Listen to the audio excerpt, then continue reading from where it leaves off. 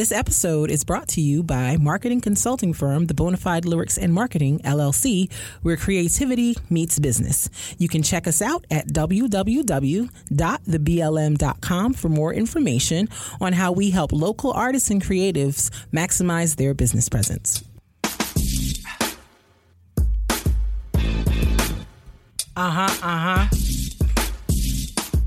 Yeah, boy. Yeah.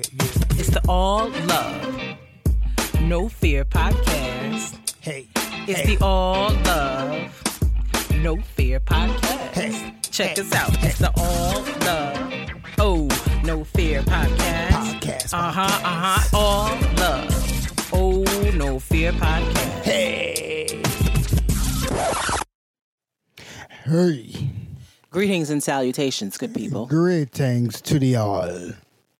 I didn't know where you were going. I thought you were going to say, greetings to the Almighty Most High, Ja, Ja, Ja. I thought that's where you were going. I was not going there. Ja Rastafari.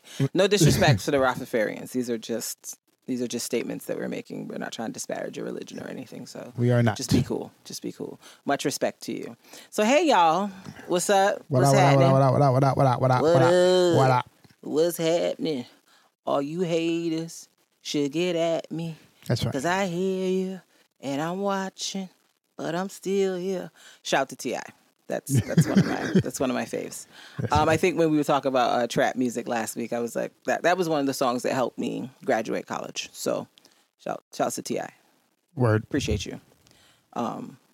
Just T.I. though, not Clifford. Clifford does entirely too much, but T.I. with the music. Really enjoy. That's right. It's clear distinction you got to make these days. So how are you, sir? How are you? I'm good. I'm refreshed. I'm revived. Cool. I'm revived. I'm cool. I'm ready for this verses later. So big facts. Let's go. By the time this pod comes out, Patty and Gladys would have gone head to head. I can't wait. I'm ready. I'm ready. My calendar is cleared. Did you see the videos? Oh yes, I did see the videos. They're not playing around with us. Gladys was like, I have banana pudding. Patty was like, I have a whole Thanksgiving dinner. Yeah. Patty said, I got patty pies. I see the product placement. I'm not mad at it. It's just real classy, like seasoned lady shade. And I'm ready. Gladys took me out, though. Gladys said, get into this Grammy, though. She's like, look, see? Look at me. Look at me. I've had Grammys since the 60s, girl. What have you been doing? So it's just funny to see. I can't wait, though. This is definitely not a battle. This is a celebration. Yes. Although I will say I stand Gladys Knight. She's on that list of celebrities that need to stay protected. Because when Michael and Prince and all them started dying, I said, oh, no. Oh, hey, Baba. No. We got a bubble wrap Gladys. We got a bubble wrap Stevie. They can't go nowhere. They got to hang out for a little while. Because I'm going to be distraught if something happened to one of them. Distraught. Not distraught, but distraught. Please understand. I think I like this one because this is the first time that like they were like throwing shots before the battle. Yes. Because the other ones, they were trying to be real nice before the battle. Like girl, if Brandy and Monica had threw some shots, I'd have been entertained because we know they don't like each other. So like it was the first time like there was like we're throwing shots before the battle. We ready? Let's go. But because it's before, like so classy though. It's so classy based. No, it is. But it's interesting because like people didn't do it because before like they would like do things like we gotta appreciate the music and everything. They're like, no, we're gonna go. We're going to be shady. Whoever came up with the concept to do this classy, well shot, well produced shade between the two ladies. Give that person a raise. I hope they're being appropriately compensated. Because they're the funny thing is, I knew Patti LaBelle would do it. Because Patti LaBelle would be having well-produced things. Patti LaBelle is Shady Boots. Like, she's ShadyBoots.com. I think she cooks on her Instagram anyway. She does. So Patti said it ain't no problem. I got the production company already. But you know what Gladys had over Patti? Gladys didn't pull no pie out of a pan, out of a container from Walmart and put it in the stove. Gladys said, I'm going to make this banana pudding. Like, I'm going to show y'all me pouring the mixture over. Y'all going to see the vanilla wafer in there. I got it in my Pyrex dish. I didn't pull nothing out no container, Miss Patty. I said, all right, I see you, Gladys. I see what you're doing. I'm picking up what you're putting down. Word. I'm ready. Speaking of which, I was like, if Stevie Wonder did a verse, with who? No one. Who can stand next to Stevie? Stevie done wrote all your songs. What you gonna play? Stuff he wrote? Yeah, it's not, Like, I don't know if anybody can stuff do you Stevie. sampled from Stevie. What you gonna play? Girl, don't waste your time. But I would love to see a Stevie Wonder versus with someone. I would just love to see Stevie Wonder playing and singing. That's really all I want. His versus himself. Yeah, Stevie versus Stevie. Yeah, that basically is what it would be. Like Stevie when he first came out versus like 2000s and on Stevie, like they could battle. But I can't think of anybody who would be able to battle Stevie, and it'd be like a realistic battle. No one's alive. That part. No way. Because I was like maybe Smokey Robinson, but I kind of feel like Stevie wrote stuff for Smokey Robinson. So what's Smokey gonna play? Something that Stevie wrote? Yeah, so I was just gonna play this song. You wrote it, but it was one of my biggest hits. Like, come on. It just looks nuts. It's not fair. So, no shade to Smokey. It's just, it is what it is. Word. So, yeah. Welcome, people. This is season 3, episode 7 of the All Love No Fear podcast with me, your co-host, KB, and my wonderful, handsome, amazing, intelligent, entrepreneur, all that jazz, co-host. Mr. Mark Metapoetic Bennett. You're an entrepreneur too, Kristen. Yes, but like you're Mark, also, why can't you just let me introduce you the way I want to said introduce you and then come in with the energy? Like, what's the problem? I'm done. I'm not introducing you no more. I'm done. Because every time I try to give you like a jazzy introduction, you just fumble. Every time. I'm done. You're going to have to introduce yourself going forward. What do you want me to do? You heard it here first, people. I'm not introducing you no more. I'm going to say, next podcast, I'm going to come on here and say, thank you for coming to episode 8. This is your co-host, KB, and then I'm going to leave it quiet. And then you're going to have to figure out what you're going to do. What do you want me to do? Be less blah. Like, I don't know. Match the energy I'm trying to give. You could have jumped right in and said, Mark Metapo, and we in here. And you're an entrepreneur too, Kristen. But no, you just did the moment, just evaporated. I didn't evaporate. I'm through. I've been trying to introduce you nice since we started the season, and every time this is what you do. I appreciate your introductions. No, I'm done. I appreciate them. Nope. It's over. It's canceled. Thank you so much. Nope. It's canceled. I'm done. Let's not fight. Let's not fight. It's not right. So let's not fight. We're not fighting. I just told you I'm not going to do it anymore. Like she's done. She's finished. She's through. Okay? Kristen. Mark. Come on. No. Let's be friends. We are friends. I'm not introducing you anymore though. Both those things can happen at the same time. Introduce me. Nope. Right. All right. What's next on this thing? What else are we doing? Because I'm not. Love it or lose it. Hey. Love it. Oh, wait. No. That's not what's next. We're going to get this together today. Welcome to all of our listeners from Apple Music, from Spotify, from Himalayas, from Podbean, from iHeartRadio, from Google Podcasts. Wherever you listen, we thank you so much for joining us today. Whatever it is you're doing, whether you're at work, either in the office, virtually, you're commuting, whatever it is you're doing while you're listening to us, we thank you for including us in your day because you don't have to, but you did. Didn't have to do it, but you did. Sorry.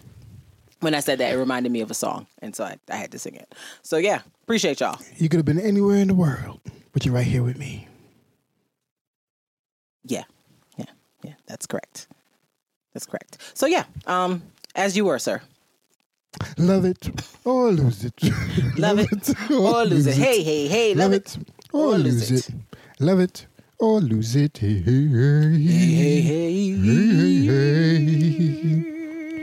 Shoot. All right. Shoot. That's where I thought you were going.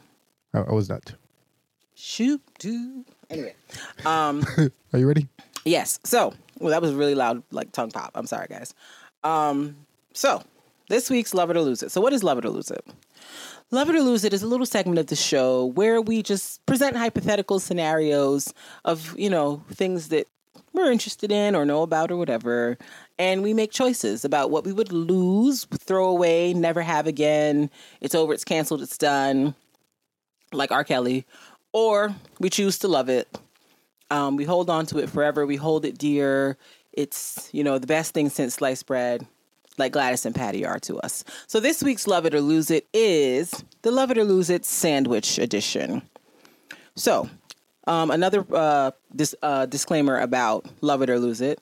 One person on the pod usually knows what the Love It or Lose It is. The other person doesn't, just to keep an air of mystery, surprise, intrigue. So this week's sandwich edition for Love It or Lose It. Sandwiches. Sandwiches. Because some people say sandwiches, which is, that's not how the word is spelled at all, but go forth.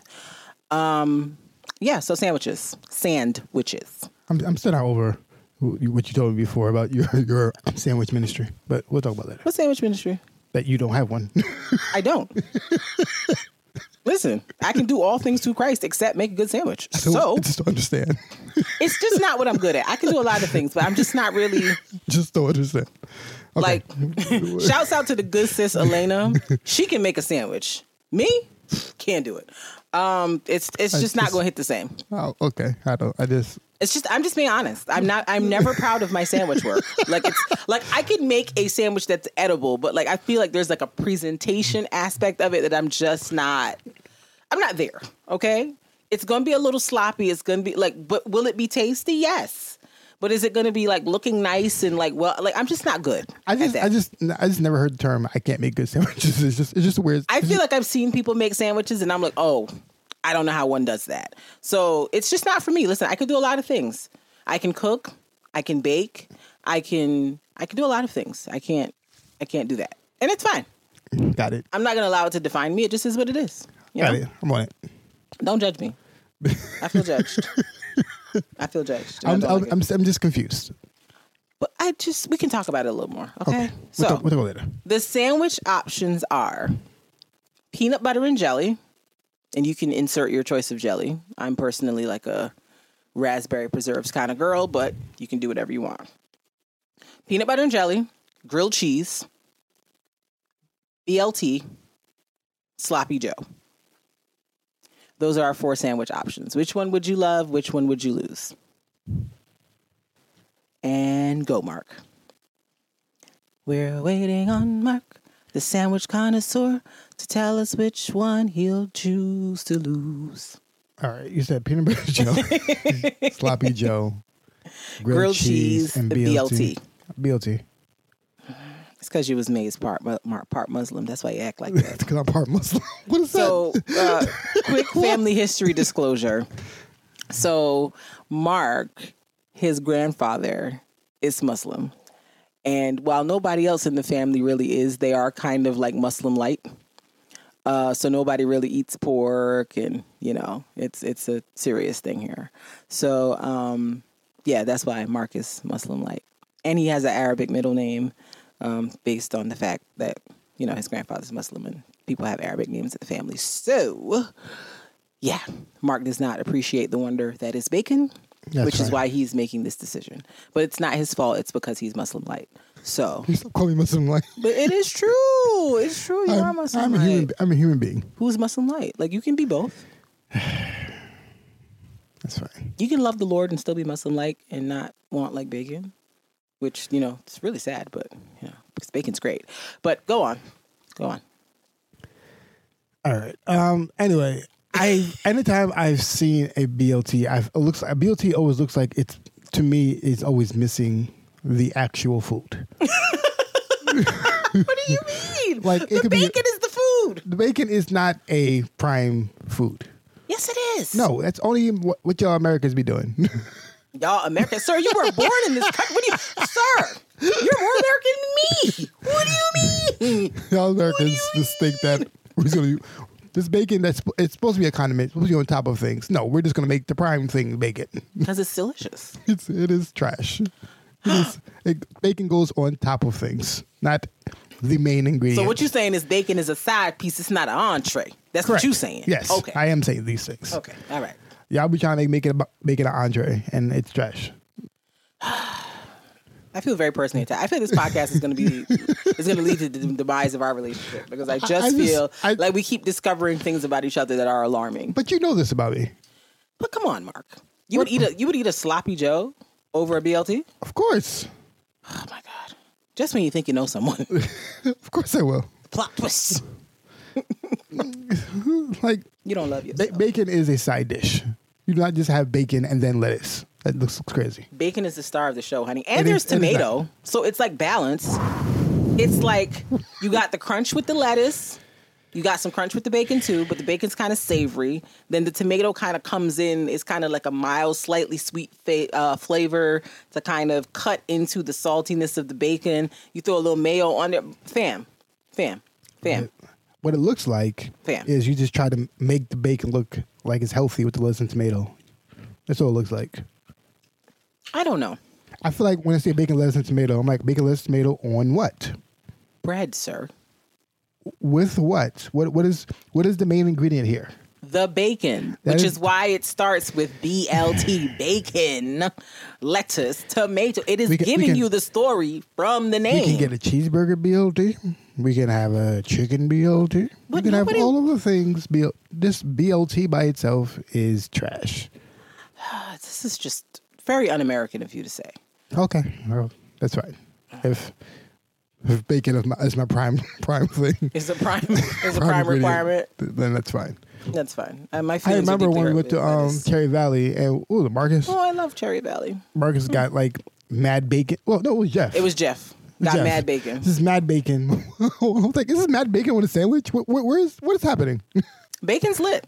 It's mad bacon on a sandwich. Let man's be great. That's what he wanted. Why you got to judge him? I will judge him. Yes. It's Cherry Valley's fault for putting that much bacon on that piece of bread. It's Cherry Valley. It's not. Yeah, I mean, like when you order it, you don't think you're gonna get that much bacon. Yes. They gave half a pig, just on a piece of bread. I'm sure it was delightful. Bacon, lettuce, and tomato as a hero is insane to me. I like it's already insane on like 2 pieces of bread. On a hero is insane. I'm not seeing what the problem is. I'm not seeing what the problem is. Just insane. I'm not seeing what the issue is. Anytime I see a BLT, I'm like, it's missing something. It's like, all right. Where's the meat?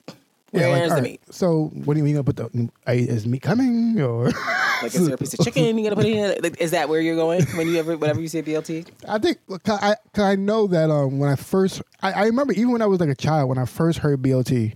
I was like, oh, what's that? Bacon, lettuce, tomato. In my mind, I'm like, and what? And what? and what else?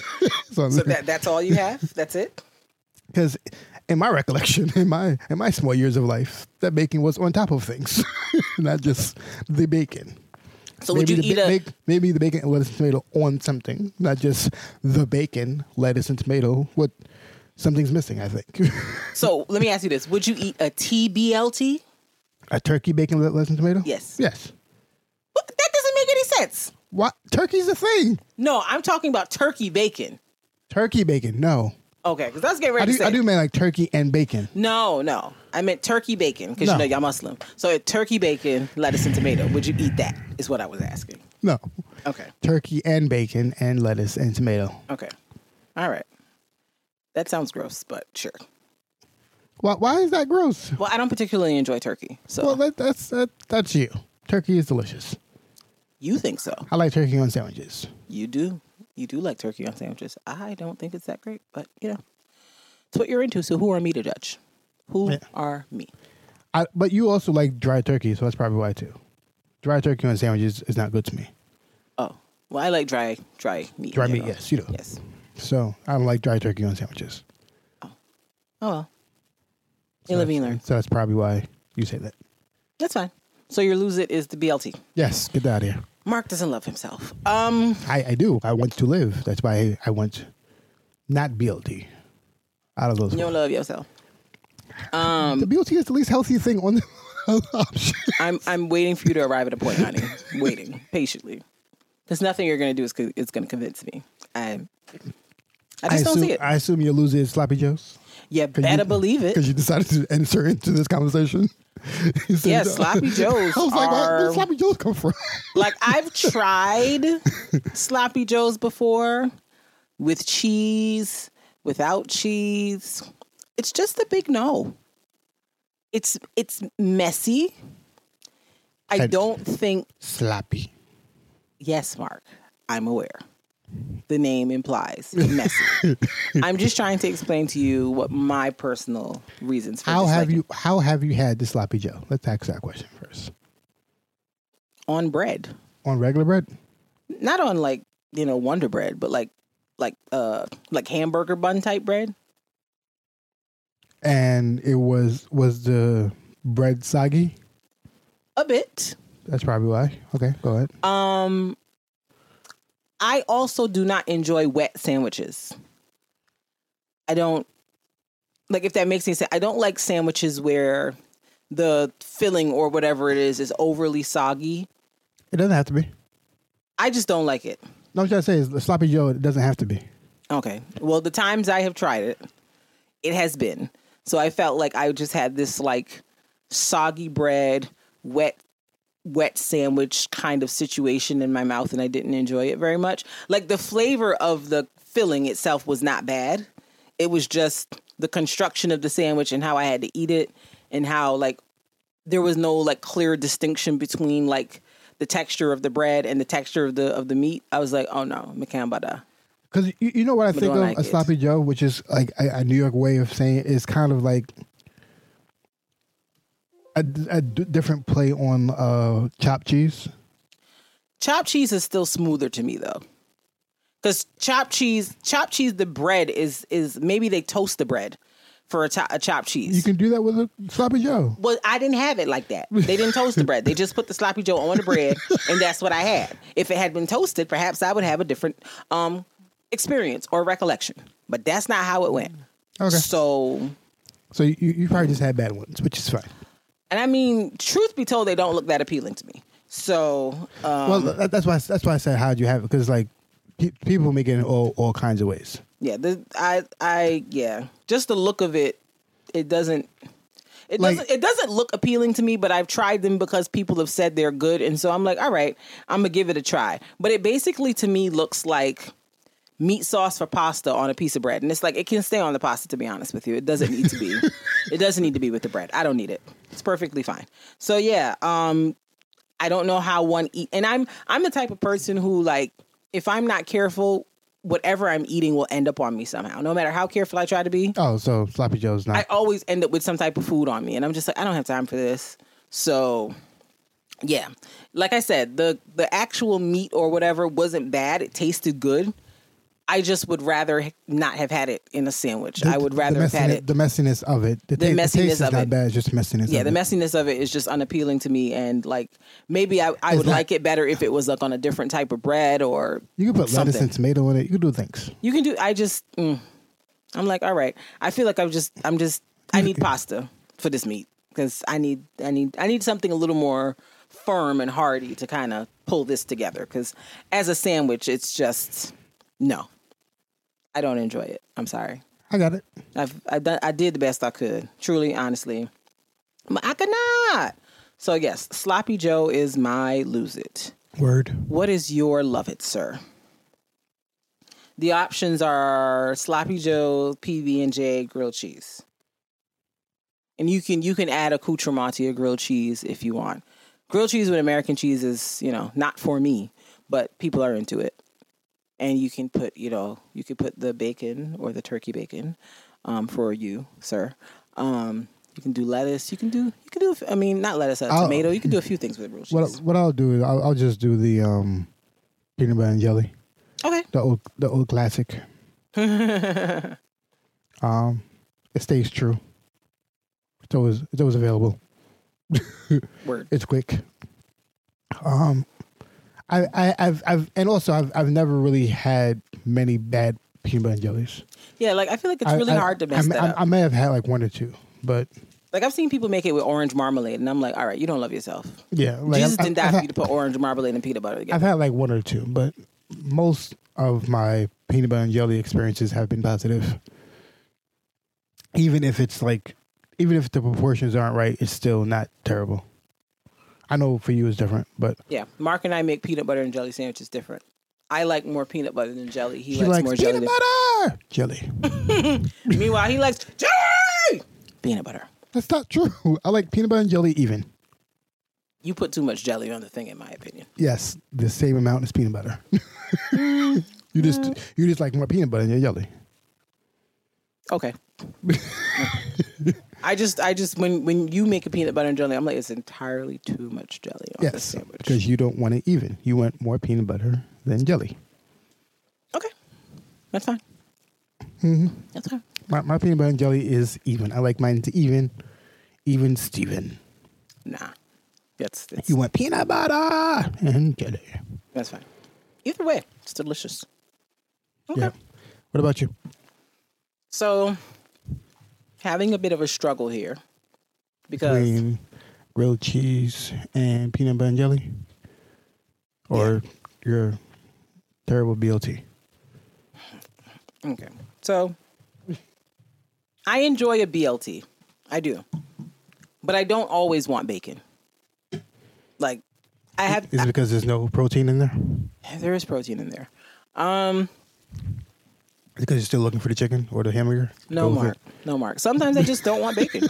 Like, sometimes bacon is one of those things that I enjoy, but I'm also like, I have to want it. Like, I'm not just going to eat it because it's there. Yeah, because it's a condiment. That's why.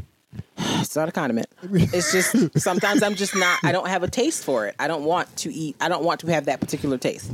But I do love BLTs. You know how I know? When you go to Subway, it's in the same section with the lettuce and tomato.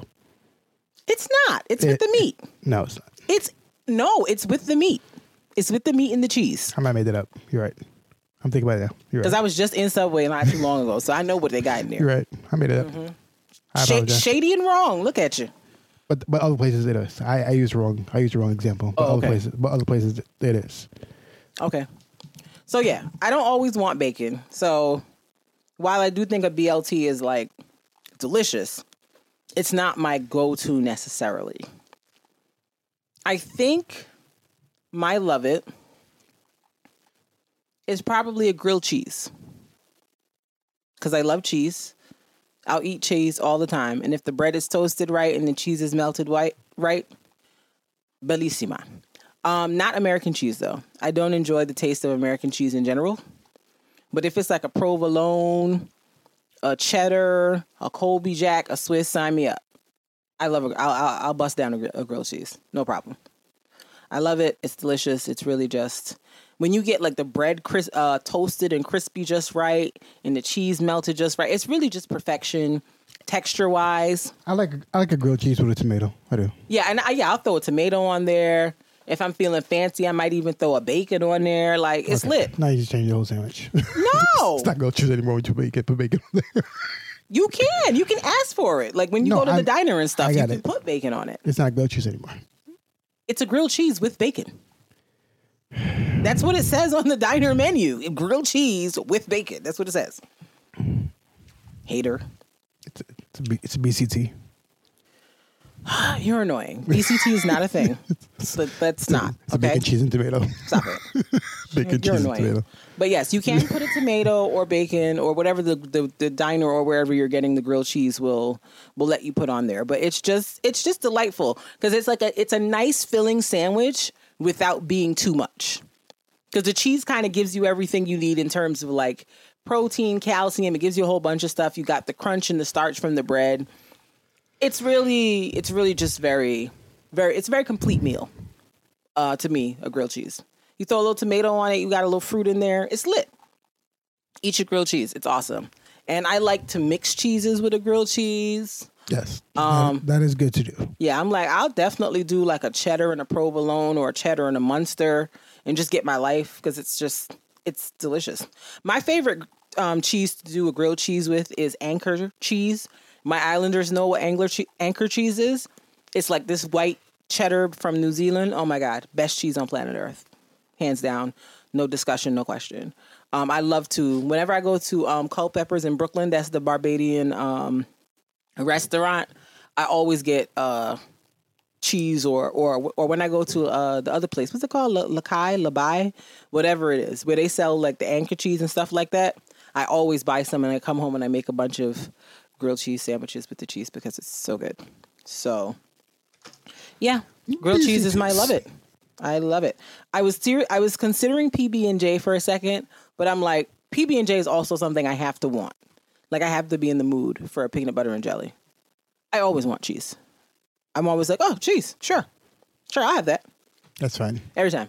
I mean, it's horrible. Ooh, What was that? That might have been you, bro. That might have been me. I was like, that was a very loud ding.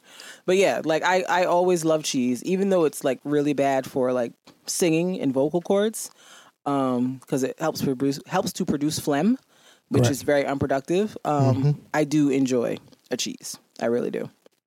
So yeah, grilled cheese is my love it. Word.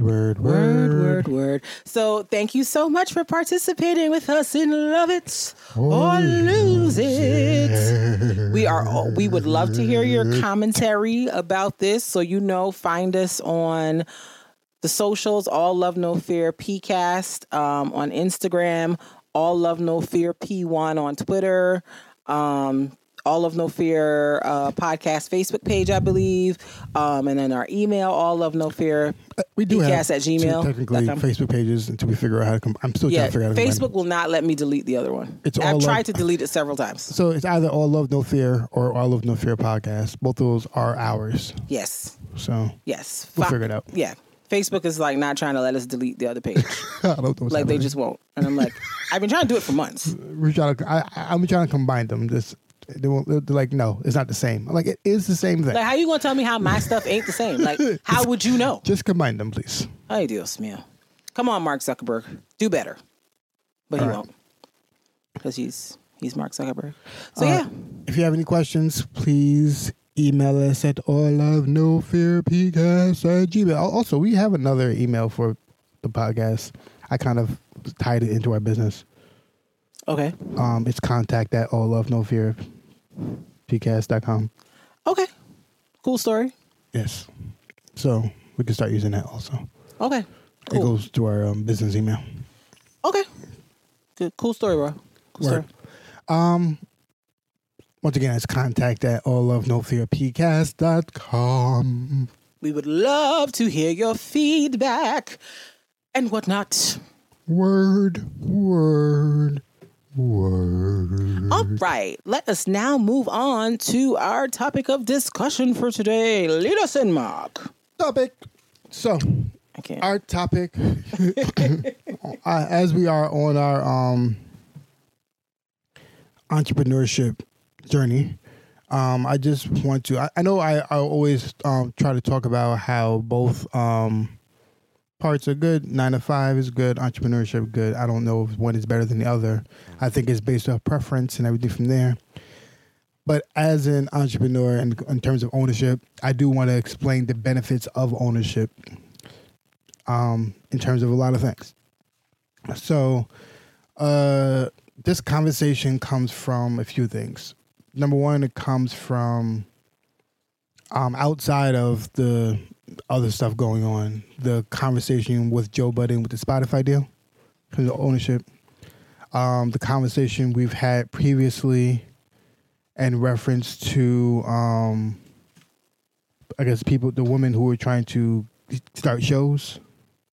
Yes, Nene and Mariah. Yes. Correct. In reference to that, in reference to music, owning masters, owning publishing, it's just a lot of things come with ownership. And a lot of times when you think of ownership, the people why people are always talking about ownership and people always want to like, what is the big deal? Why is ownership important? Ownership becomes important always in the long run. Ownership is never I need money immediately. I need a lot of money immediately kind of thing. It's always a vision for the long run. Okay. That's always what ownership is about. So I think that is kind of what the disparity, because people think it's like it's basically a lot of money now versus a lot of money later. Yeah. And usually people don't have control over if you get that money or not. Right. So let's go over owning, for instance, owning your own business versus working for somebody. Mm-hmm. Right.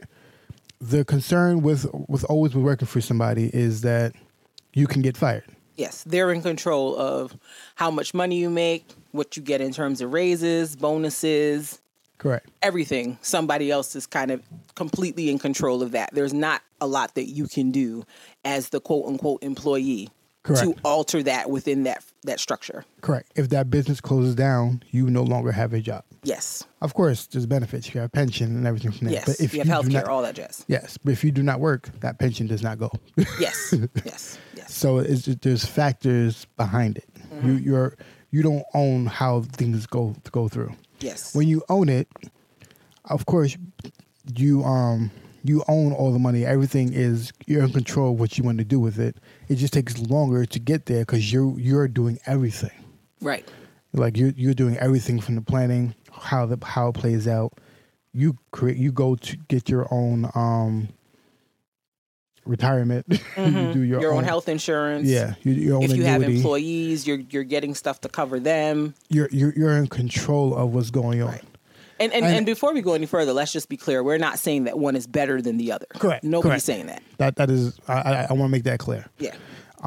But it becomes a difference in terms of one or the other, and the reason why this is talking about ownership, because a lot of times when people talk about what legacy is and how that plays out, because if I own something, I can always pass it down. Indeed. So if I own my business, and if my child wants to work there, they can just work there. Mm-hmm. If I want to like all right, I'm done with this business, I can pass it down to my child, and they can use the business. Right. Same thing with home ownership. I don't think that home ownership, everybody should just do that immediately, and I think there's always a process. But I do also understand. I think if you don't have the money for it, it's okay to just rent.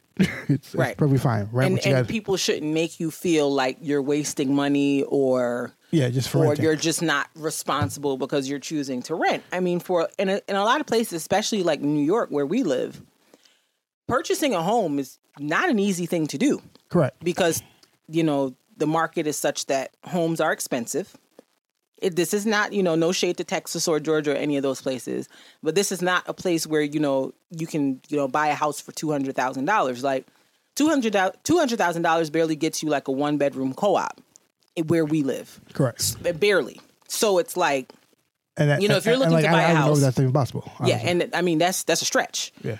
Because you still have to have like anywhere from 20 to 50% down payment for that $200,000 co-op, correct, depending on the building. So it's just like, and I see a lot of stuff on the internet where people are like, Black people need to get into home ownership. They need to stop wasting their money renting. And it's like, maybe you live in Mississippi or Alabama or somewhere where you can buy a house for $10. But people that live in places like New York, New Jersey, California, like places where stuff is just more expensive, it's just not a plausible reality for a lot of people financially. Because if a house on Long Island, where we are, the average house is what? $500,000? Correct. So if you're telling me I need to have at minimum 20% down on this house, what's that? Like $100,000 as a down payment? That's what you're telling me? Yeah, and what young people, what people our age have that kind of money to down pay on? Like, who has that? Correct, and it's just not realistic.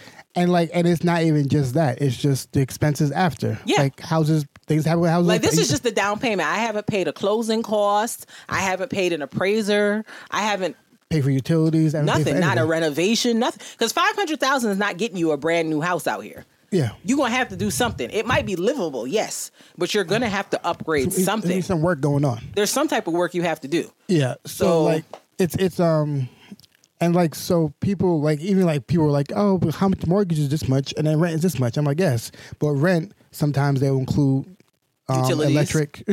Yes. Sometimes include gas. And rent comes with the super. Correct. And so means if something breaking, you're like, hey, super, fix that. Because I gave you some money, and that's Correct. our contractual agreement. I pay you, you fix things over here. Correct. So it's not the same. It's not one and the same. Not at all. But on the other side, I understand why ownership is important. Yes. Because it builds wealth. It builds wealth. And if later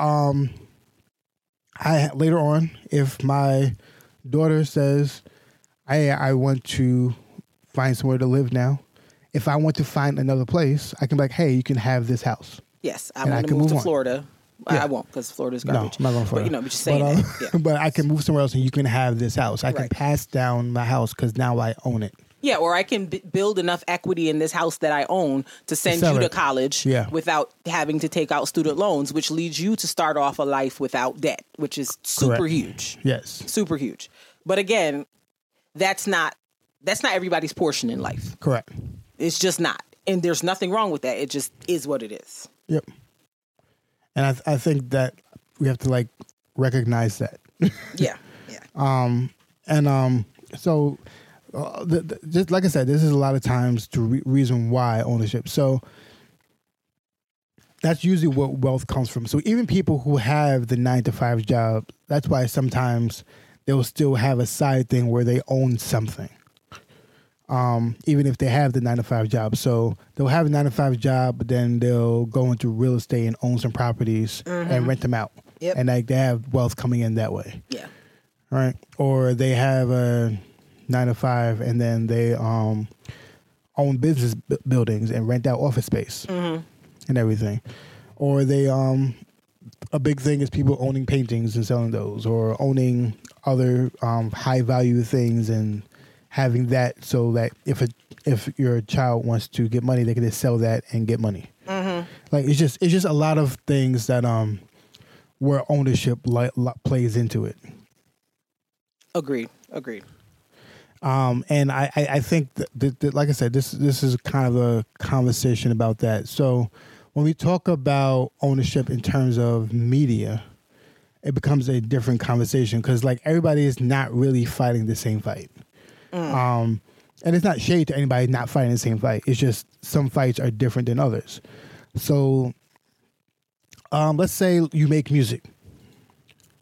You have if you have one person who gets signed to a major record label. Okay. Let's say Atlantic.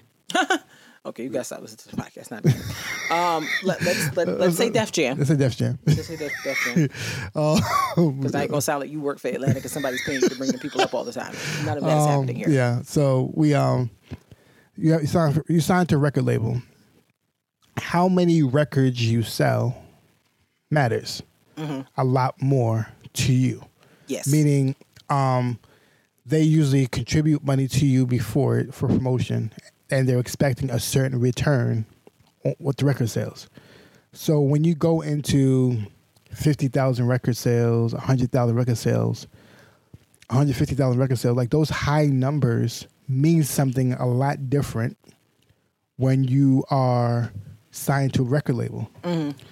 If they're contributing all this money to you, they're sometimes expecting a high return. Yes. They're over 100 is what we're looking for. Over 100,000 we're looking for because we're not just paying you, we're paying everybody else in this building. We're eating off of you. Right. So we're contributing this so that we get money, we get a return back on you. If you need an example of this, go watch the Toni Braxton movie. That'll help you understand, kind of how the deals work. Or all the movies.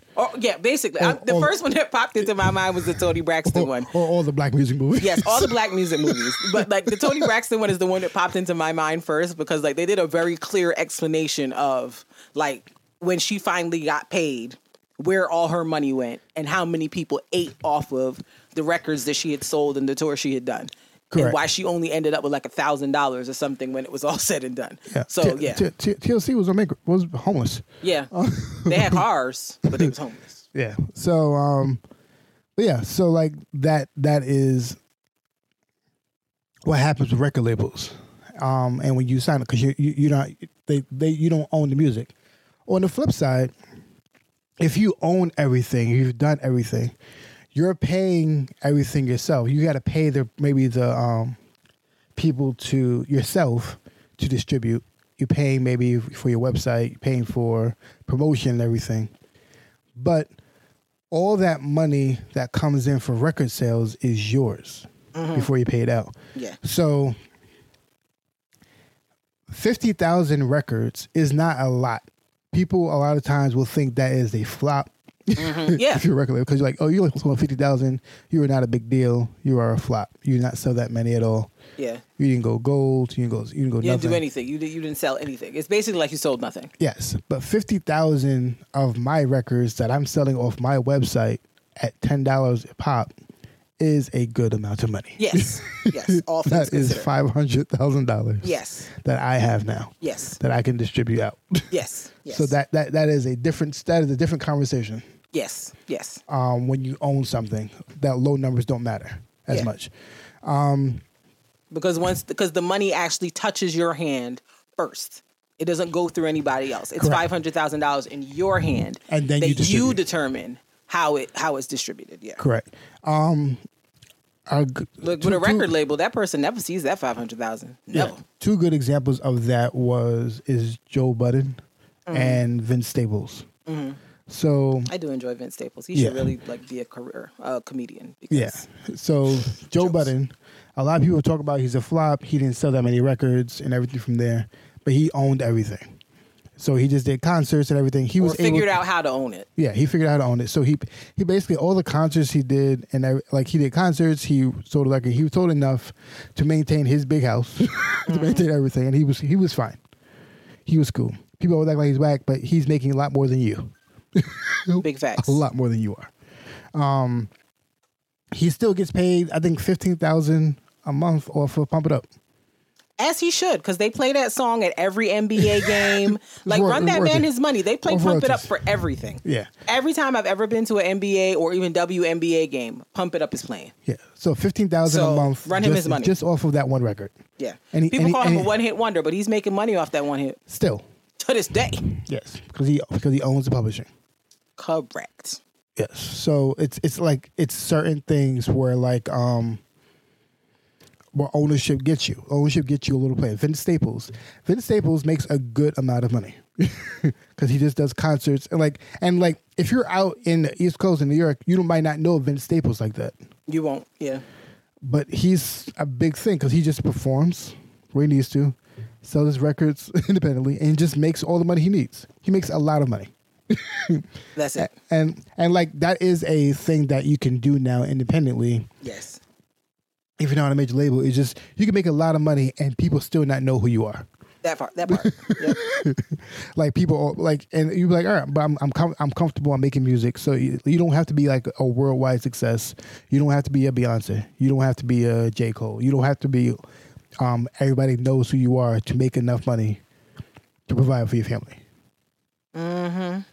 And that comes with ownership. That doesn't come with it's a little different from ownership and from, like I said, a record label owning what you have.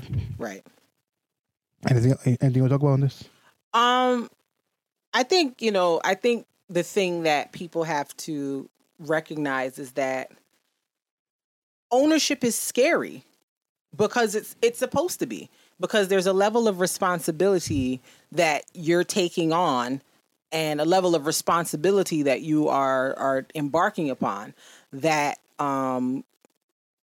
is usually reserved for like record labels and other types of larger agencies like that.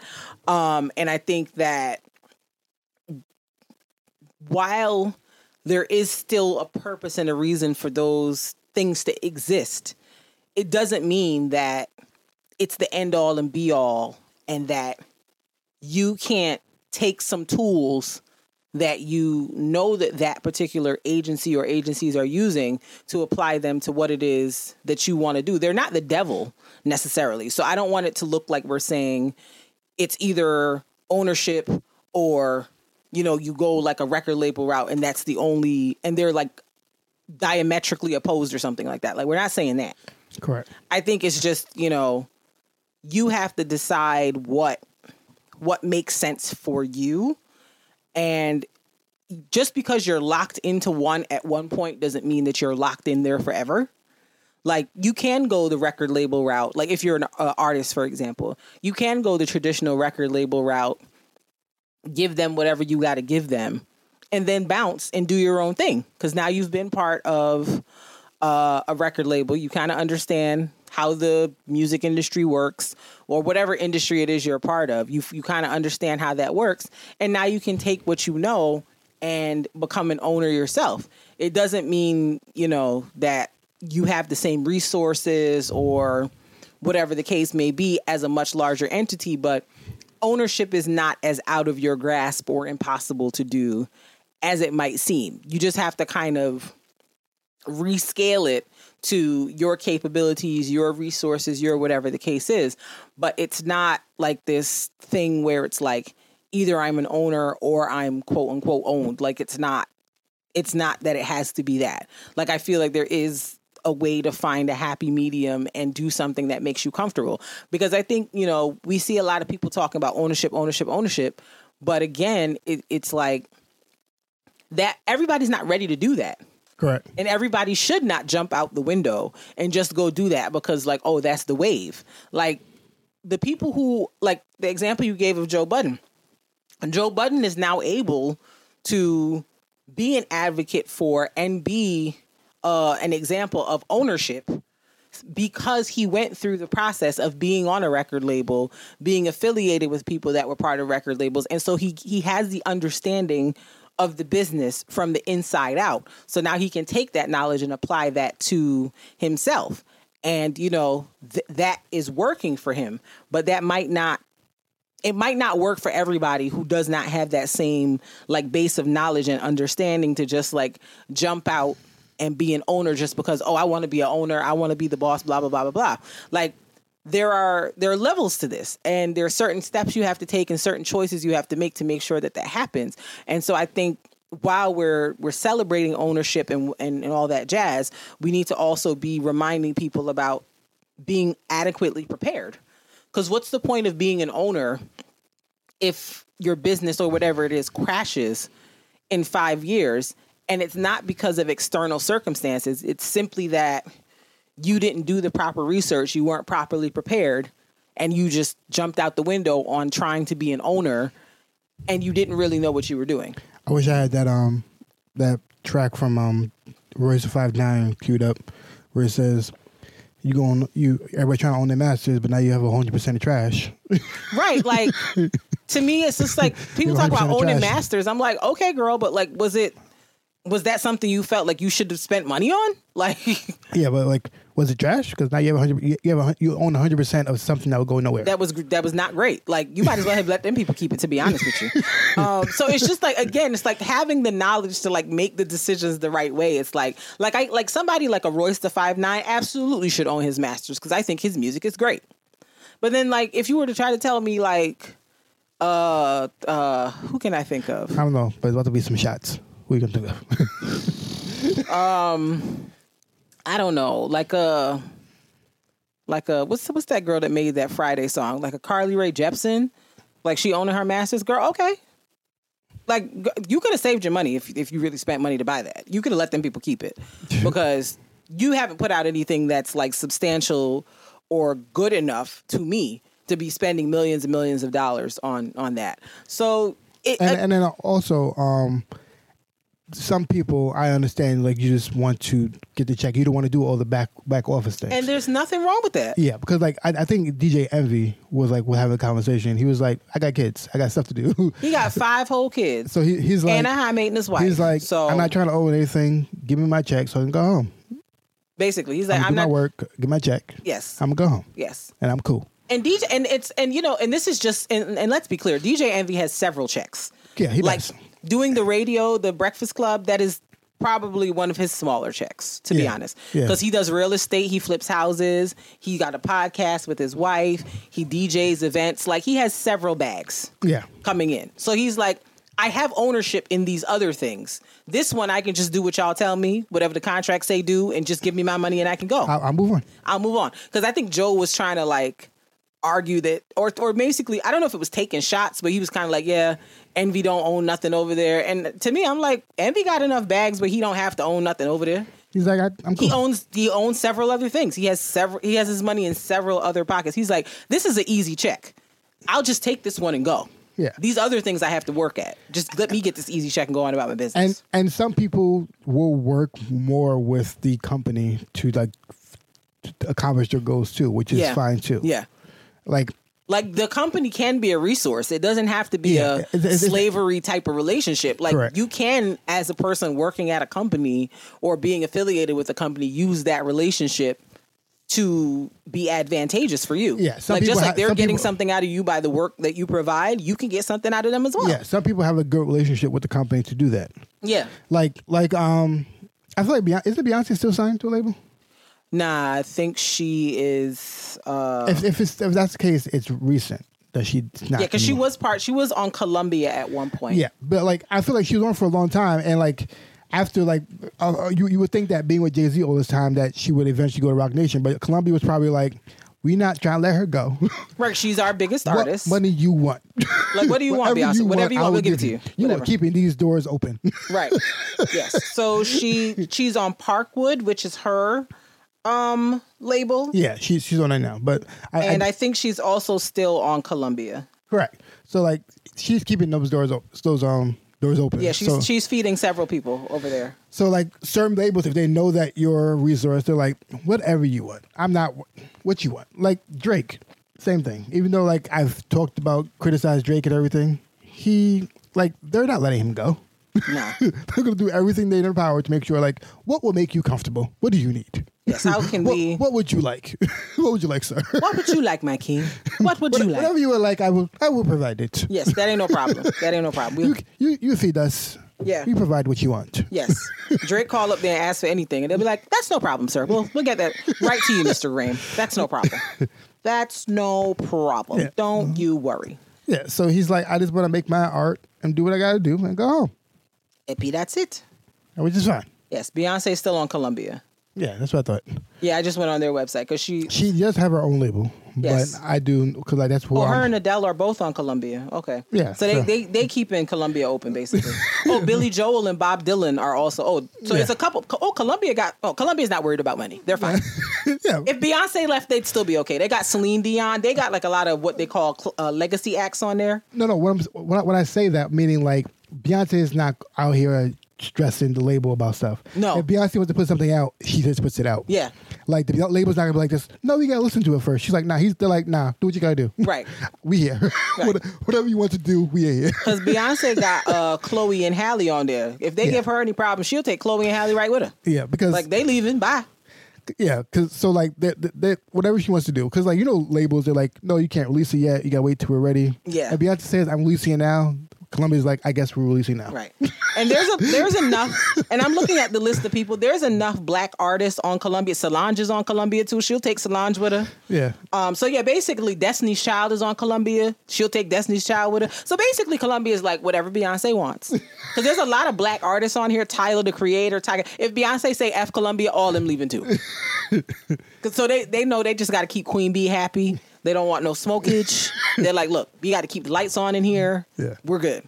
So yeah. I'm telling you, like, if she wants to release on that day today, I guess we're releasing today. Beyonce said, I'm not going to promote no more albums. You girls just going to get me dropping a picture at midnight on Instagram like, oh, download. And Columbia's like, okay. I guess that's what we're doing. Columbia's like, cool, you got it. You got it, sis. It's no problem. That's what we're doing, I guess. The people that come to work at Columbia, God damn it, she dropped it. God damn it. Oh. And they're just like, well, I get, all right, I guess, all right. Beyonce album out now. Like, that's how the people be coming to work the next day like, Yeah. They got to scramble when Beyonce ready. Mm-hmm. They're just like, yeah, so there's an album out, guys. You should download it. Yeah, that's fine. Yeah. So like the point we're making is even though she might not own everything, Columbia might have a portion of it. I'm not even sure what her contract is. Like it might just be a production distribution deal. Or whatever. Distribution, yeah. It might be whatever it is, but whatever it is, like, but she has the relationship with them that it works. It's a mutually beneficial relationship. Mm-hmm. Yes, so absolutely. Works. Absolutely. Beyonce probably like, I got too much time worrying about this music, this dancing, and everything's concerts. I can't worry about everything. Yeah. And that's the part. Like you said at the beginning, ownership means you are 100% responsible for everything. And while that may be positive and productive for some people, for others it's like, I can't do everything. There are mechanisms that exist to assist me with doing some of the everything. I'm going to use them. Yeah, and I think Rock Nation is still management for her. Oh, they might be. I don't know. I think they're still her management. I wouldn't do it, but detangle from that husband, girl. Don't do it. Not detangle. Listen, unentangle, detangle. Don't do it, because God forbid, knock on wood, just get real awkward trying to break up with your husband and your management. Yeah. Kind of weird, but people do what they want. All right. That's really. I don't think I have anything else. Do you have anything else? Nah, I don't have anything else. Word. That's it. That's it. So we would love to hear your feedback, your comments, your questions, your thoughts. So, all love, no fear, pcast@gmail.com. Find us on the socials, all love, no fear, pcast, Twitter, Instagram, all that stuff. We out here in these streets. So holla at us, and we're going to move on to our next portion of the podcast, which is Artist Spotlight.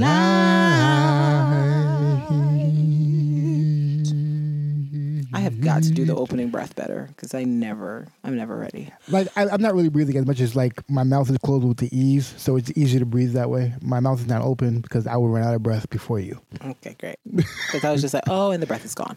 Yes. So yes, this week's Artist Spotlight, Mark found, and this is his full name is Iniabasi Samuel Henshaw, professionally known as Sam Henshaw, is an English singer, songwriter, and record producer. Henshaw has garnered mainstream radio support from BBC Radio. He was handpicked by James Bay, Chance the Rapper, and Alan Stone for tour support. Okay. He was raised by Nigerian parents in South London. I was about to say he's some type of African talking about Iniabasi. I said, okay.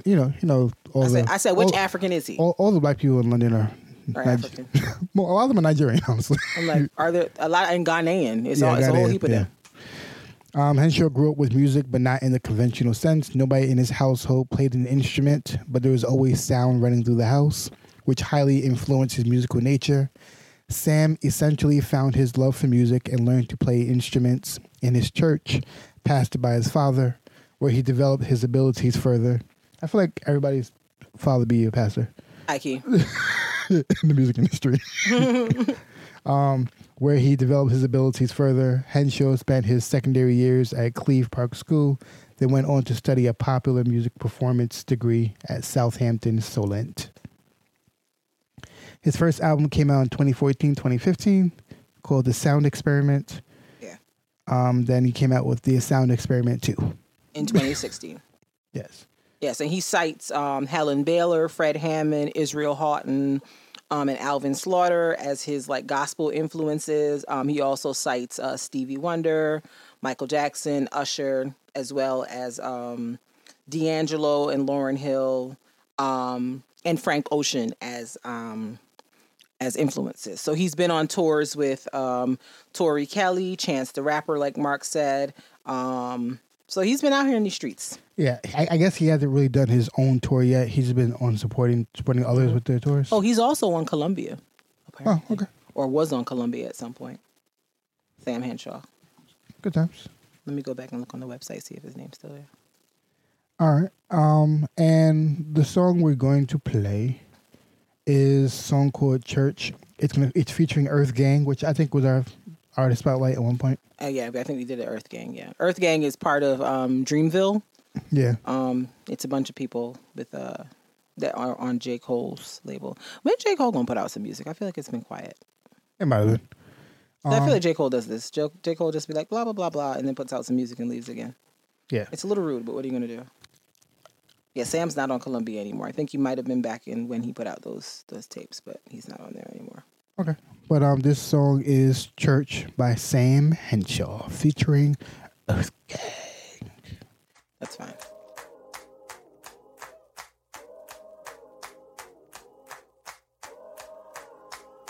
Hello, yeah. Mama said we in the church, you best believe this ain't no hotel. Rocking your halo like a snapback cause you hang with ghetto angels.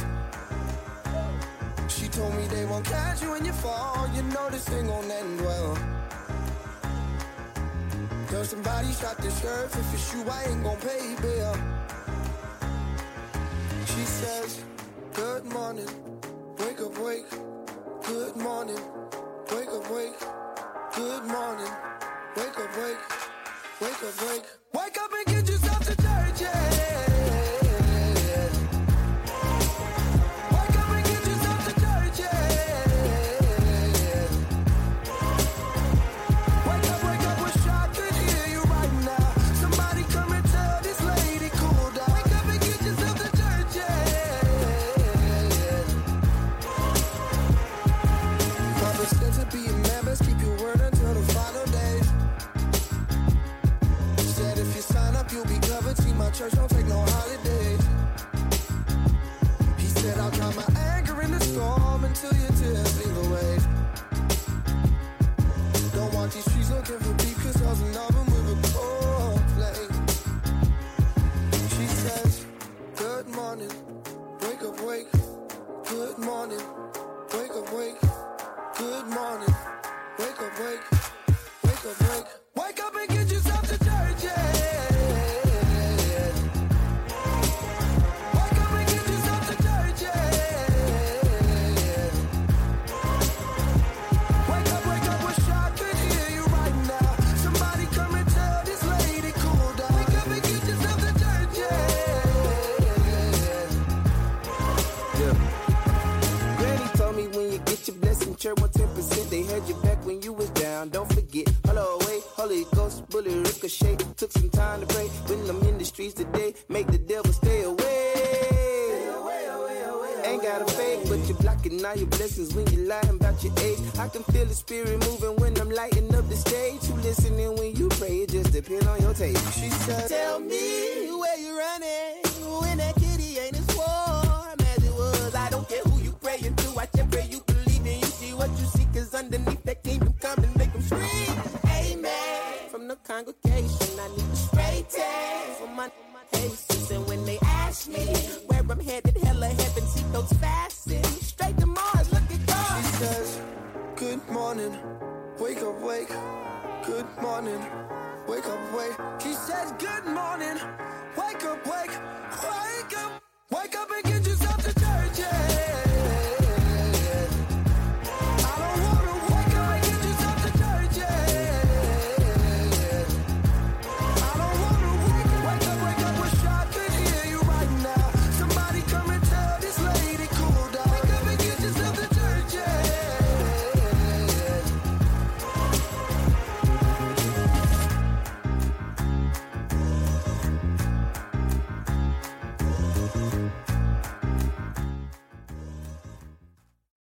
That was Sam with 2 M's, Sam Henshaw, Church. I like that song. I think that's going to be my, like, whenever church open back up again.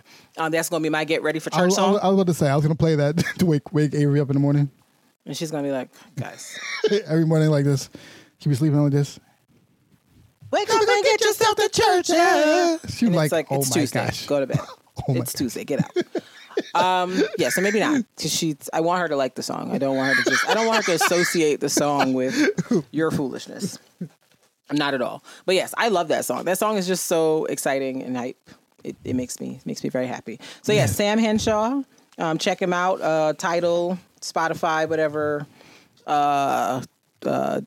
direct streaming service you use. DSP. Find them there. All right. So what was the other song? Oh, I'm sorry. What was the other song you played for me by him?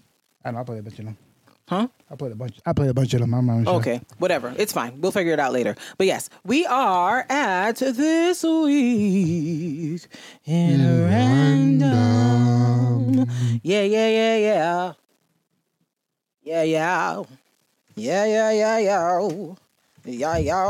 So, it's a whole lot of shenanigans happening out here in the world. So we're just going to get right to it. Okay, so we touched on the name Joe Budden earlier in this pod, and we're going to come back to it again. So if you pay attention to, the entertainment world, podcasting, et cetera, you know that Joe Budden has had a podcast for like the last, 6-7 years. And in the last, I believe, 2 or 3, with growing popularity of the podcast, the podcast moved from, I guess, YouTube, and I guess like regular streaming, whatever. No, it started off on YouTube. Yes, it started off on YouTube, and it moved from YouTube about 2 years ago to. No, it's still YouTube. No, but they expanded from just YouTube. They expanded from SoundCloud. Yes, they expanded from SoundCloud to YouTube. Then 2 years ago, decided to do a partnership or whatever, a deal with Spotify to stream the podcast there. They would still put it up on YouTube, but you got it on Spotify like faster, I guess. Yeah, first. So they're coming to the end of the deal with Spotify. And in the last like 3 or 4 weeks, Joe has kind of been giving a play-by-play about why they're leaving Spotify. And he just kind of talked about, how they're... You want to talk about that first, or you want to go right into everything else? No, I want to talk about that first because I'm trying to set the... Okay, so people understand. So basically, what happened was... How it was released, Spotify approached them, and they were trying to start off like their big podcast thing, kickoff with like trying to get into it. They're trying to figure it out. So they started with Amy Schumer and Joe Budden. Yes, right. That's how they started off. And like if you I didn't even know Amy Schumer had a podcast. So if you remember at that time, they had like big billboards up in like Times Square with the Joe Budden podcast saying it's coming to Spotify. That was like a big thing for podcasts. That was like a big thing for that. So let's try this out. They didn't really have confidence in Joe Budden's podcast. Mm-hmm. And like people coming over and everything. Amy Schumer's not a podcaster. She never had a podcast. I didn't know she They just was like, we're going to use the Amy Schumer name and create a podcast and do it that way. So it released in September of 2018. And Joe Budden podcast came in and it blew their numbers out the water. They expected a certain amount. They got so much more. And I remember the first day, like it actually crashed Spotify. It crashed Spotify, it crashed the website. I remember the first day, people were getting upset because it's supposed to be up there and it wasn't up there. And Joe was like, "Hey, what's going on, Spotify?" Yeah, and because Spotify didn't expect the influx that was supposed to happen. On the other side, Amy Schumer did not hit like that at all. They thought that Amy Schumer would hit, and it did not. In their mind, Amy Schumer was more popular than Joe Budden, so it should have hit different, but it did not. People, they didn't understand the gravity of Joe Budden's audience, right? His impact. Mm-hmm. So since he started on Spotify, he was the #1 podcast on Spotify, right? So people were going there. People signed up just for him and stuff like that. So throughout the process, they were excited. Everything from there. That was September 2018. Summer of 2019. They were like, all right, Spotify, like, these numbers are crazy. Let's try to negotiate a better deal now. Right? So what Spotify did was they came to him with a better deal, more money, but it was kind of a podcast version of a 360 deal. Right? So what's a 360 deal? I'm going to explain right now. 360 deal basically means anything you do entertainment-wise, we get a portion of it. So meaning not just the things that we produce, but anything you produce yourself or anything that you do outside of this, we still get a portion of it. And the record label or the Spotify's justification is you are this popular because of us.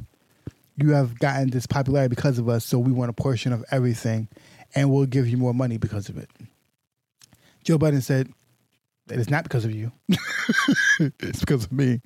You would not get a portion of anything, so they turned down the deal. Because they would have gotten a portion of anything Joe Budden does with the pull-up. He does the pull-up now with interview other people. It'll get a portion of State of the Culture. It'll get a portion of anytime Rory was going to put out an album, portion of Park's album, get a portion of whatever anybody else does, they would get a portion. They said, nah, we don't want that.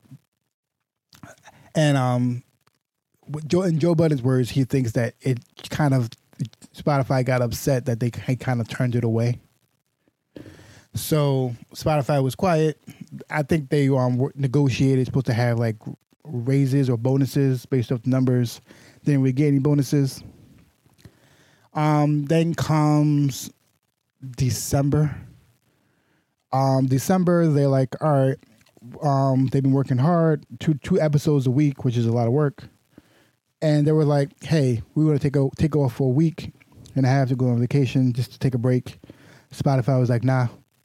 Right. You cannot take a break. He was like, but I just want to take a break. He was like, nah.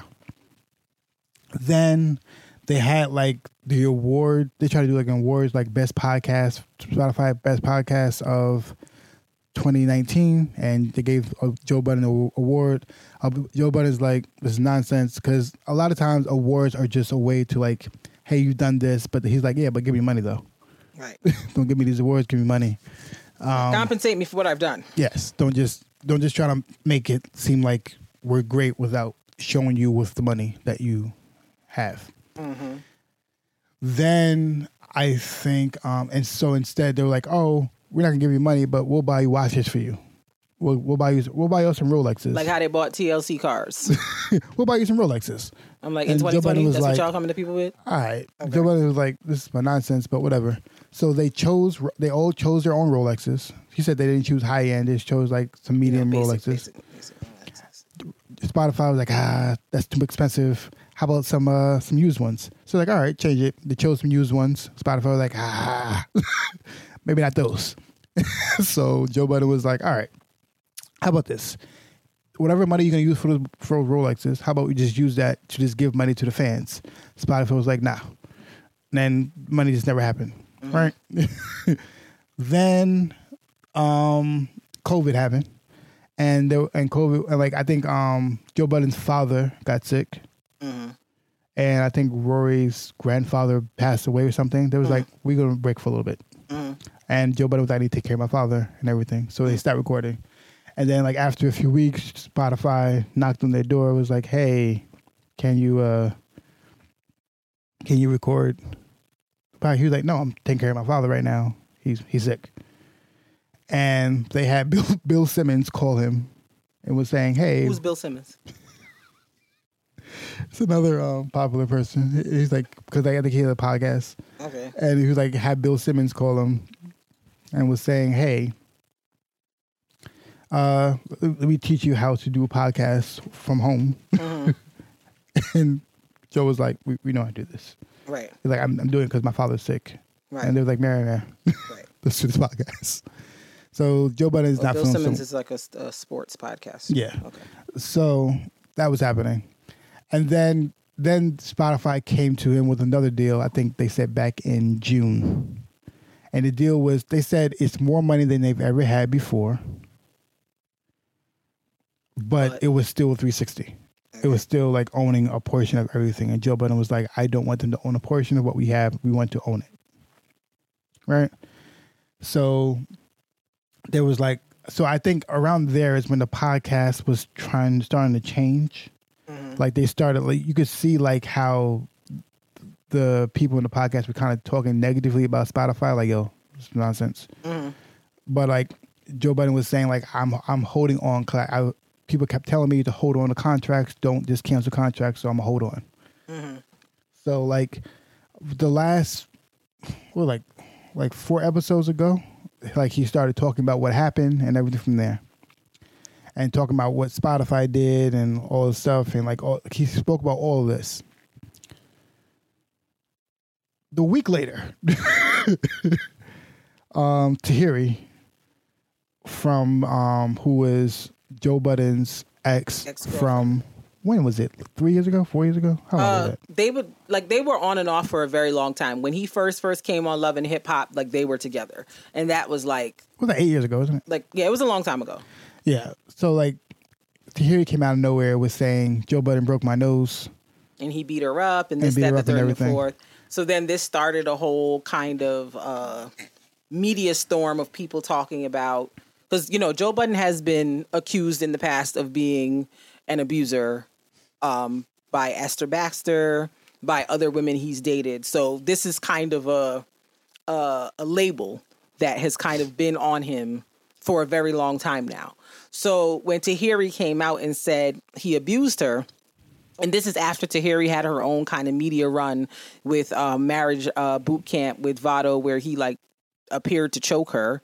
This was after she threw stuff at his head, but that's neither here nor there. Right.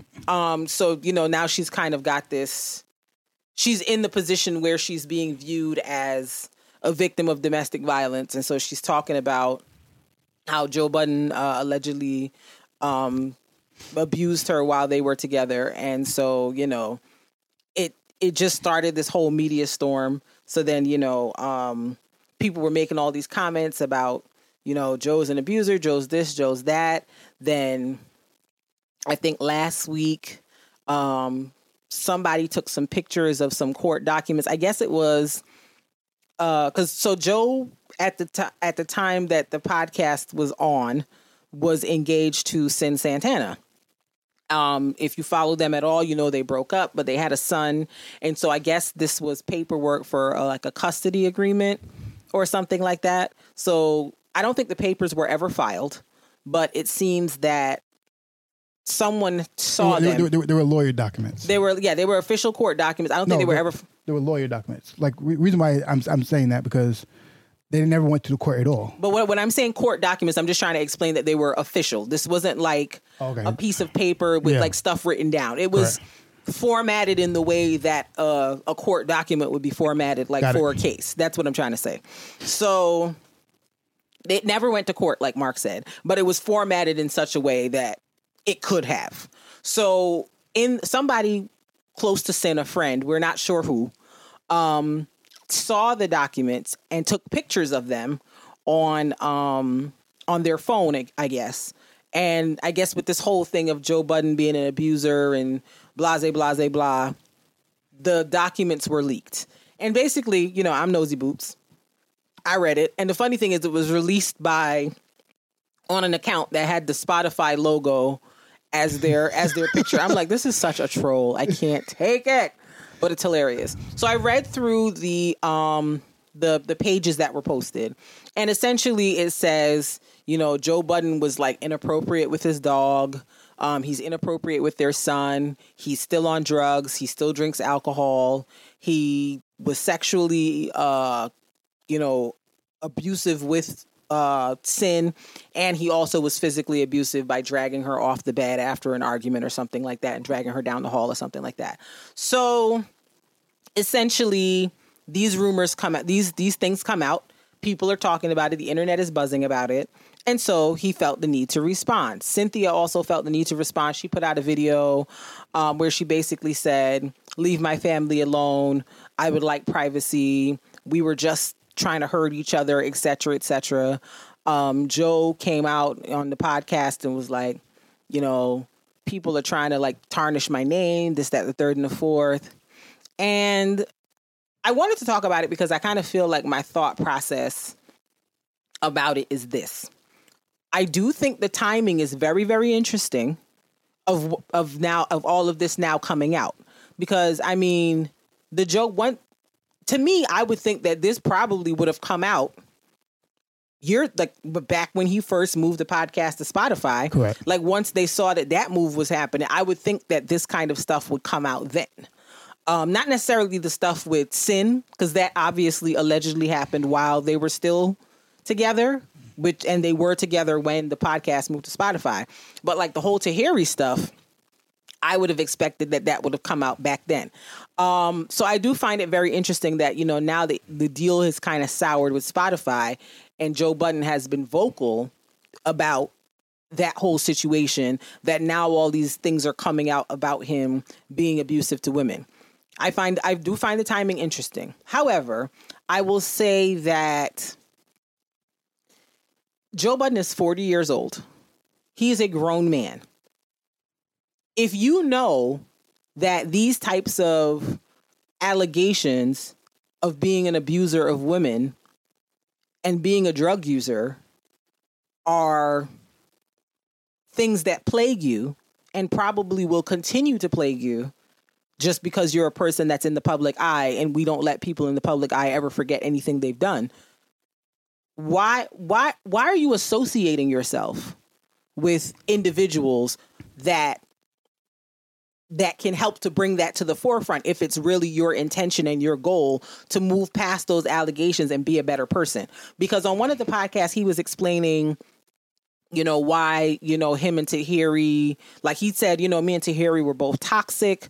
We were bad for each other, et cetera, et cetera, et cetera.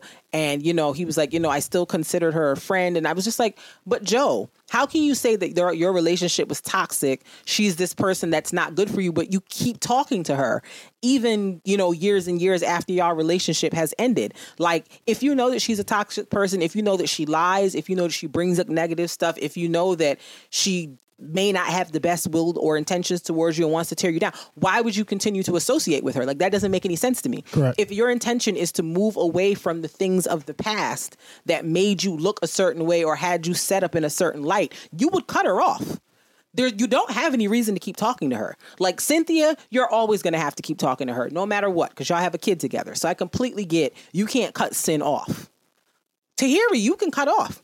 You don't have any reason to keep talking to this lady. Like, and then the fact that he was like, you know, I keep her secrets. I'm always keep her secrets. I'm like, that sounds like a little low-key threaty to me, but whatever. You should just stop talking to that lady and stop talking about that lady, period. Because if you're trying to move forward, you've got to leave certain stuff in the past.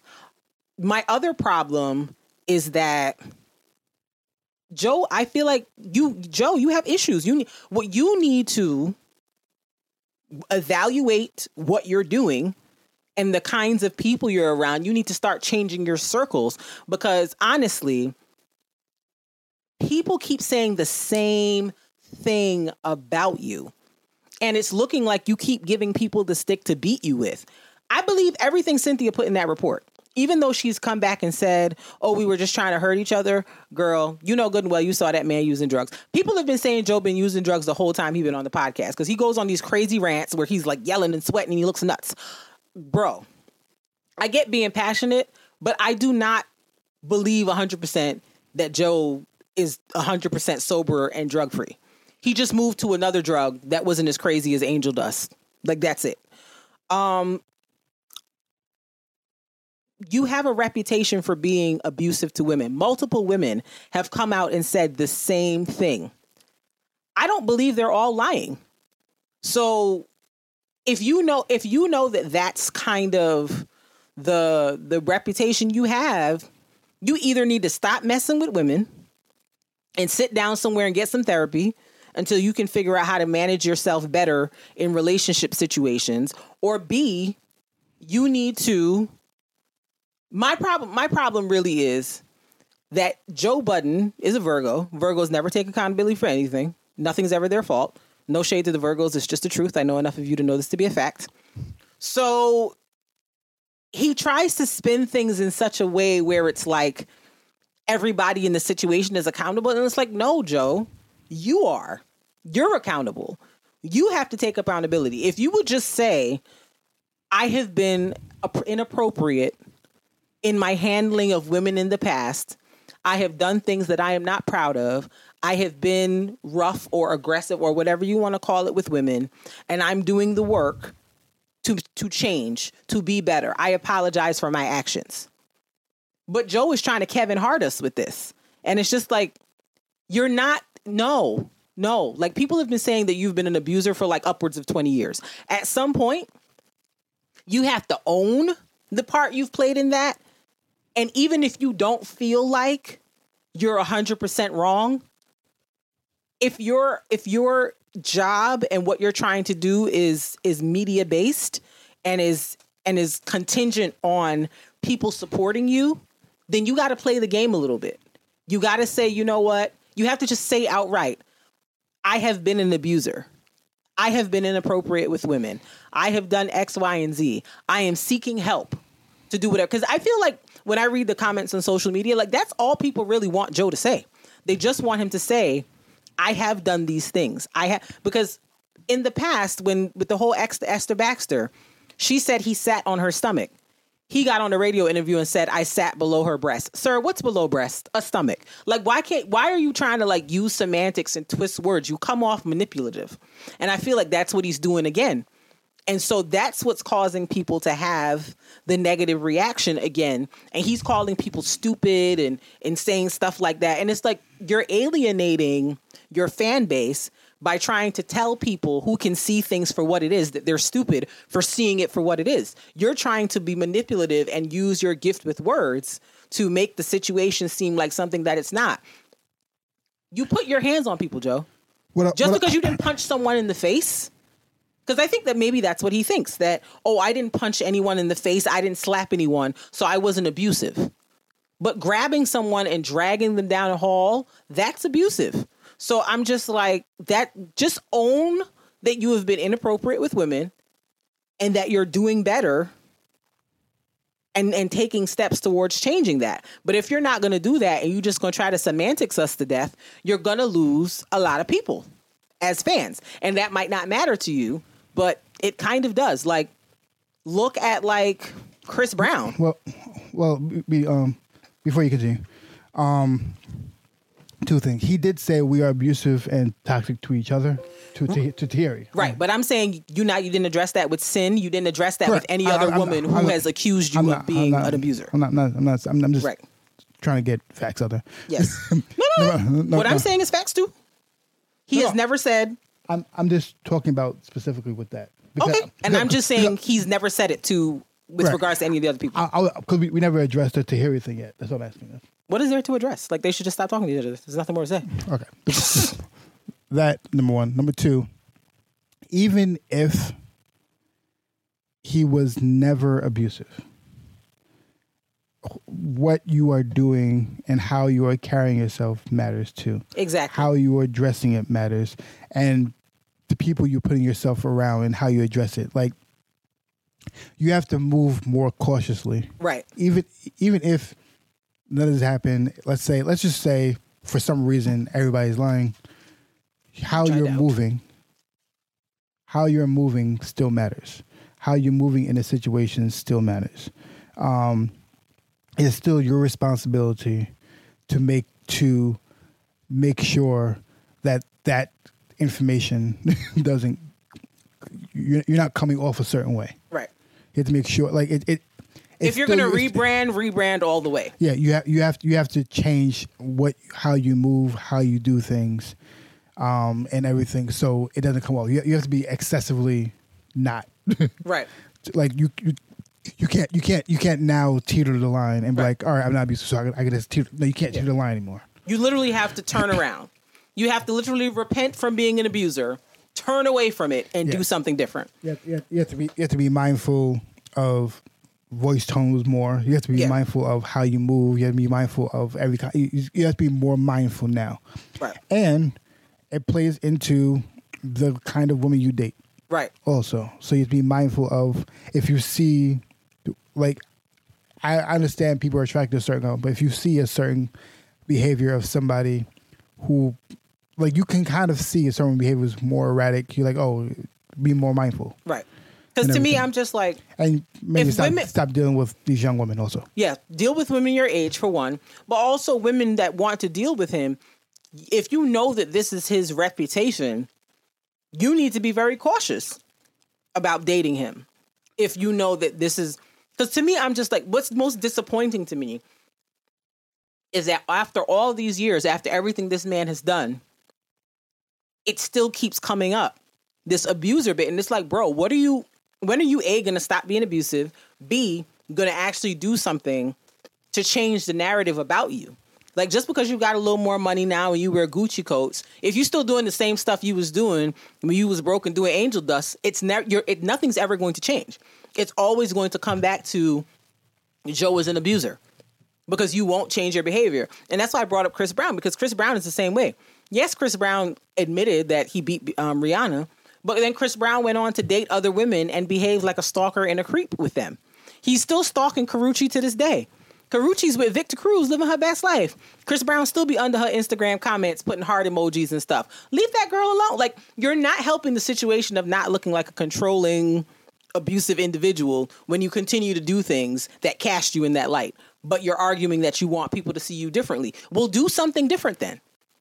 That's all I'm saying. Do something different. If you want to be perceived differently, do something different. And so I think like you said, with Joe Budden, he got to be, accountable for the type of people that he dates, interacts with, whatever the case is. And then to go back to what you said earlier about ownership, the podcast is not just Joe.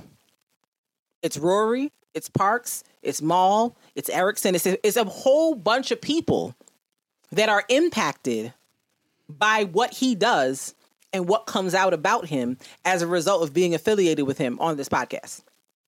So you can't be talking about ownership, taking responsibility, this, that, the third, and the fourth, when you're not considering how the things you're doing are impacting the people that you're responsible for who work with and for you. Because just like the Kevin Hart situation with the Oscars where he didn't want to apologize, people were telling Kevin, people have been denying me jobs or denying me opportunities because I'm affiliated with you. And it's like, Joe, the people that are around you, your actions and the things that you're embroiled in could possibly be affecting their bottom line because they're affiliated with you. Correct. And to me, I feel like Mal sitting up there saying, I've never seen him abuse anybody. Of course you haven't, Mal. Dating Joe and being friends with Joe is a different person. Like, one of my female friends could come to me, the wife of one of my male friends could come to me today and be like, oh my gosh, so-and-so beats me. My answer could very well be, I've never seen him do anything like that, but why would I? Me and that guy are friends. We've never dated. I don't know dating him. He might really be beating that girl's behind all up and down, but I'll never know because that's not the type of dynamic we have. Correct. So to even have people saying, I've never seen him do that. You haven't dated him. You would never see it. So it's just, you just got to handle this smarter. And I just feel like it's unfortunate that as far as he's come in terms of, everything he's gone through in his 20s and his bad deals and his this and his that, to be at this point where you're really like getting your just due, getting your recognition, doing the things that, you need to do and you have to do to push things forward, that you're still dealing with this because you just won't change. Because for some reason you think that this is working. I'm like, it's not. So I just think it's unfortunate. I'm going to be watching to see where this ends up, but it's like, bro, we can't keep talking about the same stuff with you over and over and over again. Like, at some point you have to take accountability and say, you know what? I played a part in this. I did stuff to contribute to this situation, and I have to be the one that does something to change. Because if you're going to be I'm the owner, I'm the leader, I'm the this, I'm the that, you have to set an example and you have to do the right thing and make better decisions so that the things you do have longevity. Because he has 2 kids. So I'm like, do you want the choices that you have made to impact how you now take care of those kids? Because one of his kids is in college. He paying for college out of the money he's making from this podcast. So I'm like, bro, you got another child that's going to be in college in like 15 years or so. Like, you want to do stuff so that the stuff you have now is able to positively impact your children in the future. So just come on, bro. Come on. Word. That's my only thing about that. Do you have anything else about the Joe Budden situation? No. Nope. So the next thing on the agenda is also domestic violence related. So Tamar Braxton, I don't know if you heard. Tamar Braxton. I know it is. Went to the hospital like a couple of weeks ago under a suicide attempt, I think. Mm-hmm. They said she slit her wrists and they took her to the hospital. She's back home or whatever the case is. So her and her husband, Vince, I'm not 100% sure if they're fully divorced yet, but they're broken up for sure. And they filed for divorce, but I don't know if the divorce is complete or not. But she's been dating this guy named David. And this guy named David kind of seemed like, a really supportive force, seemed like she really loved him, et cetera, et cetera. So it just came out this past week that apparently they are in some type of abusive relationship themselves. And apparently it was like a murder-suicide situation that could have potentially gone on between the two of them. So he put out a statement saying that she was abusive to him. She was beating him. She was threatening to kill him and herself. And she came back and said, that's not true. He's been abusive to me, this, that, the third, and the fourth. So it's just been a whole bunch of back and forth. And I'm just like, Tamar can't be going out like this. Like, Tamar is entirely too talented of an individual to be going out like this. Like, I'm not sure what it is that's happening with her. Well, based on what I saw on the Iyanla show, she needs some deep, intense therapy. The whole family does, to be completely honest. But something happened to Tamar when she was a kid that nobody in the family has ever allowed her to address. And I think it affects every aspect of her life, including the type of men she dates. Because I always thought that guy was a little sketchy, to be honest. I'm like, he gave me a little opportunity, but whatever.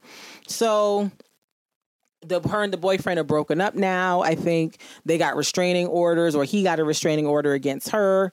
It's been a whole mess. So, this whole time, it's been very confusing what's going on with them. Because, like, the boyfriend has posted videos of him with Tamar and Vince's son. And it's very, very interesting. So, apparently, the boyfriend and Vince have been having some type of conversation. And so, the text messages leaked where Vince was basically like, I was a big supporter of you and Tamar together because it seemed like a good thing, but it pretty much seems like you're not that guy. So I'm going to get Tamar and the baby's name is Logan, I think, and Logan's stuff out of the house. And then after that, me and you don't have nothing to talk about no more. You and Tamar don't have nothing to talk about no more. That's that on that. And I was just like, oh. This is taking the plot twist of all plot twists. So I just, prayers to everybody involved, because that's crazy because Tamar is like 40 something years old. Like, the fact that she's embroiled in something like this, I'm like, Tamar's man picker might be broken. And a lot of women are, because Vince kind of seemed like a little abusive too. But it's like, so you left that one abusive seeming guy to go get with another one. I'm like, whew, ugh, yikes. Yeah. The claim is that she was hitting him while in the car, causing the car to nearly crash, and then she started beating up the car, and then he alleged that she said that she's gonna have Vince send goons to kill him. Well, not goons, child.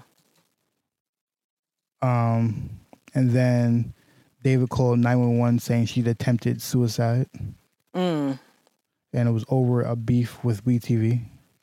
Yeah, because there's a show that they have out now that I don't think she's like promoting or involved in. I think the WeTV thing is what led to her slitting her wrist and being in the hospital. Because I guess we was like, girl, we putting the show out, and what about it?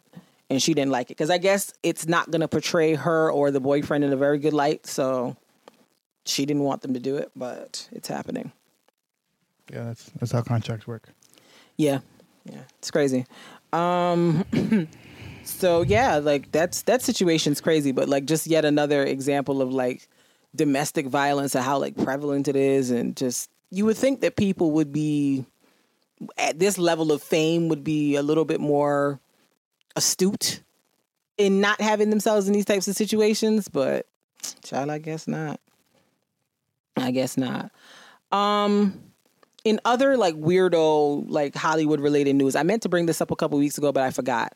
So the internet was dragging Marcus Houston of Immature a little while back because he's 38 years old and he's married to a 19-year-old who he has apparently been dating / knowing / whatever you want to call it since she was 16. And apparently this girl was like on the missing persons database at one point. She must have ran away from home from wherever she was, and now she's married to Marcus Houston. And it's kind of like, you 38. What are you married to? What are you doing with a 19-year-old who you've, quote unquote, been talking to since she was 16? Like, it just gives a little pedophile kind of tea. It looks a little sus. Because you almost 40 with a girl that's 20. Like, what are you doing? Huh? What's that? It don't look right, Marcus. That coupled with the fact that Raz B has said that you were sexually abusive to him when he was in, what's that group, B2K? And the fact that your man's Chris Stokes is also a big rumored abuser as well. It looks like you're continuing the cycle, Marcus. It just don't look right. And the fact that people, like, what's his name? Jay Boog from B2K was like in the wedding and it's like a big surprise. I'm like, nobody sees what's wrong with this? Marcus Houston looked like a whole creep.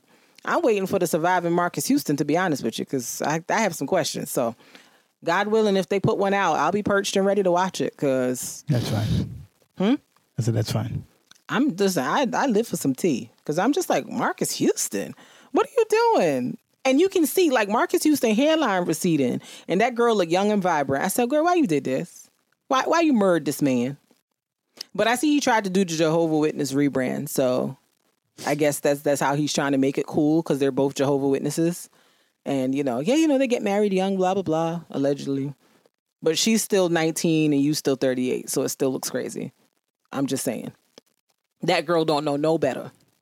Because at 19, you don't know anything about anything. She's just following you and trusting you, and you're basically manipulating her into being whatever you want her to be, and she don't even see it.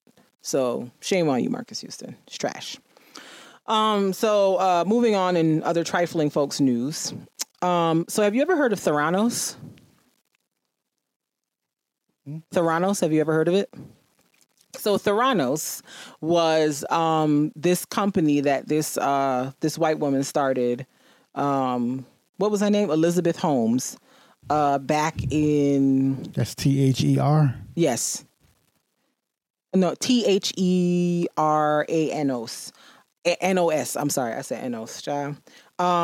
She started it back in 2003. And this lady, I think she's from Stanford University. I can't remember if she graduated from the school or not.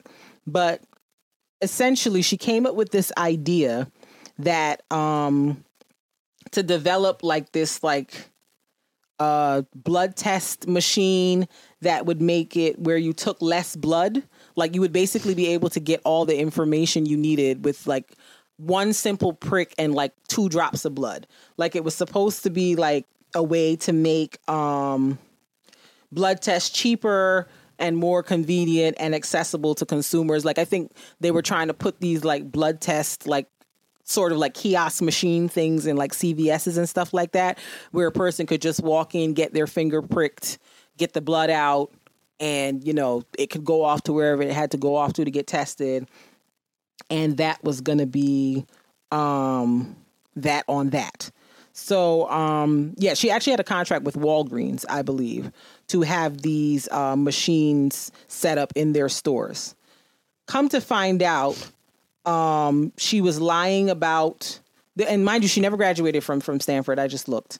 She didn't have any knowledge of what she was doing in terms of like the medical field, blood testing. She basically defrauded investors in the company out of hundreds of millions of dollars. And I think there's a documentary out there about this story somewhere, but literally she just sold $1 in a dream. She didn't have any receipts. She didn't have any proof. She just went in there being pretty and perky and excited. Just believing white people for nothing. I'm like, yo, y'all got to do a little more research. That's why I'm like, you know how much stuff you got to go through? Like, y'all be believing white people for nothing. Yeah, I'm like, girls, like I appreciate the belief that you have, the belief and the confidence, but like you got to do a little digging because this girl finessed y'all out of millions of dollars off of nothing. Like she didn't have I remember watching the documentary and she wasn't going around and showing people the machine or how it would work. She would just be like, yeah, we're working on it. We're working on it. We're working on it. It's going to be great. It's going to be great. And I guess she had a personality where people just believed what she said. And so, I guess she was missing deadlines on stuff she was promising, and like the results from some of her quote unquote clinical trials were like kind of questionable. So I guess, Safeway was another company who had participated and in helping her. And so they started being like, what's going on here? And they started to ask some questions. And so finally, this company got all types of awards and stuff like that. And in 2015, some people started doing some research on the company and was like, oh, this lady's making a lot of this stuff up as she goes along. Like none of this is real. So eventually the company got shut down. She was arrested and charged with fraud and all types of other things. And so now she's going to be apparently using I have a mental illness as her defense in trying to get away with not going to jail for many, many years for scamming people out of money and resources and all the other stuff that she's done. It was insane. Like, it's basically, somebody called it like the Fire Festival of the medical world, where it was basically like just somebody just out here promising a bunch of stuff and having no receipts to back it up. But they're just saying, yeah, we're going to do it. And people being like, okay, they're going to do it based off of not a fact in sight. So, yeah, Sis is about to go to jail for a long time, and she is trying to... The company was at one point worth like $9 billion or something like that back in 2014 before it all came to a head. And so now she is going to be on trial for her crimes. And, yeah, she's trying to pull a mental insanity plea to get out of jail. I hope it doesn't work. I hope no one falls for it. But she knew exactly what she was doing. She knew exactly what she was doing. Like, girl, you kept the scam going for like 10 years. You knew what you was doing. And that's what I be trying to figure out. I'm like, people be having mad money, be throwing out mad money. I'm like, you know what scam money has been used on No, things? seriously, scam money that could have solved homelessness, hunger, so many things in this country. So much scam money. And so much money has just been wasted in these scams. On nonsense scams. Seriously. Meanwhile, so many things about the lives of people in this country could have been improved with that money. But no, people spent it on scams. And so here we are in Scam City. I'm like, this ain't it. So I'm very interested to see how this plays out and what kind of jail time she gets. But girl, you ain't got no mental illness. You're just a scammer and the scam backfired. It's different. I feel as if like you only hear about the scams after like they've gotten a couple $1 million. The company was valued at $9 billion. No, I'm gonna say it's like that. I feel like if you have a scam, how did she get to that point and no one figured out she was scamming? I feel like if you scam for like 300,000, you'd be cool. Because like, feel like, it's only 300,000. Yeah, I feel like when it gets to get to the millions, like, hey, what's going on here? We have some questions. We have. I feel like people will scam for like a couple 100,000. They're like, it's okay. Yeah, yeah, like they scammed investors out of big dollars. I'm like, I feel like it just depends on who you scam. It don't even make no sense. I feel like once you scam the wrong person, then they start researching. They're like, okay. Yeah, it's always the wrong one. Like, don't get me wrong. The idea sounded like a great one. Oh, I can just take like a small amount of blood and I can test for all these things. I can test for HIV. I can test for diabetes. I can test for herpes. I can test for. But that's I can test for all of this from one sample of blood. Like that sounds awesome. But that's kind of like what things happen, and that's why it's crazy. Because like I could just have an idea. I'm like, hey, I want to research this and figure this out. Pay me to figure this out. But why should you pay you? Because I feel like I want to figure this out. Right. Just pay me. Figure it out. You know what? But I think this lady was kind of like a trust fund kid, and she went to Stanford. And, Stanford is like very much like Silicon Valley tech. Like there's a lot of advancements happening in tech over there. So I'm sure she had that on her side to help people like be convinced that she just pay for ideas. Yeah. But I'm telling you, I could never. I can't even scam $50. Like I would get caught. I would. Immediately. Like it would never work for me. So, on one hand, I'm like, kudos, sis. I'm glad that you was. Nah, I'm glad. Glad is wrong. I applaud that you were able to pull it off for as long as you did. But wow. I can't do scams. I feel I would get caught every single time. Yeah. I don't believe in my ability to not get caught. No.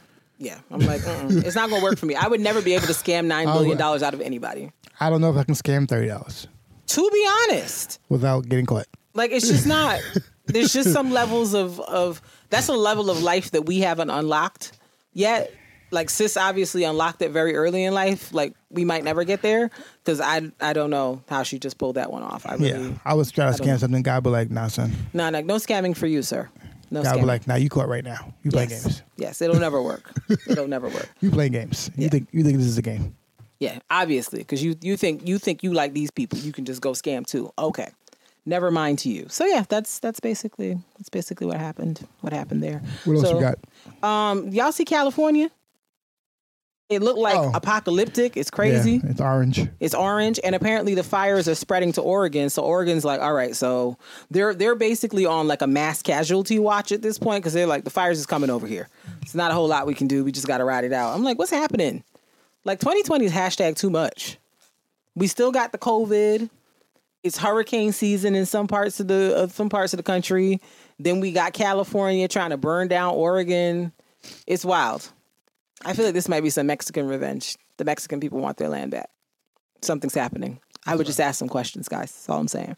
The one positive, quote unquote, thing I did see out of that is that because I don't know if people know this, but in California, like the people who fight those wildfires, sometimes it's firefighters, a lot of times it's prisoners that get paid like $1 an hour to fight fire, like slavery at its finest. One of the, I can't remember who, one of the county like mayors or whatever, I don't remember the exact title of the person, has made it so that when these guys come out of jail, once they finish their sentence, these guys will be able to apply to be firefighters.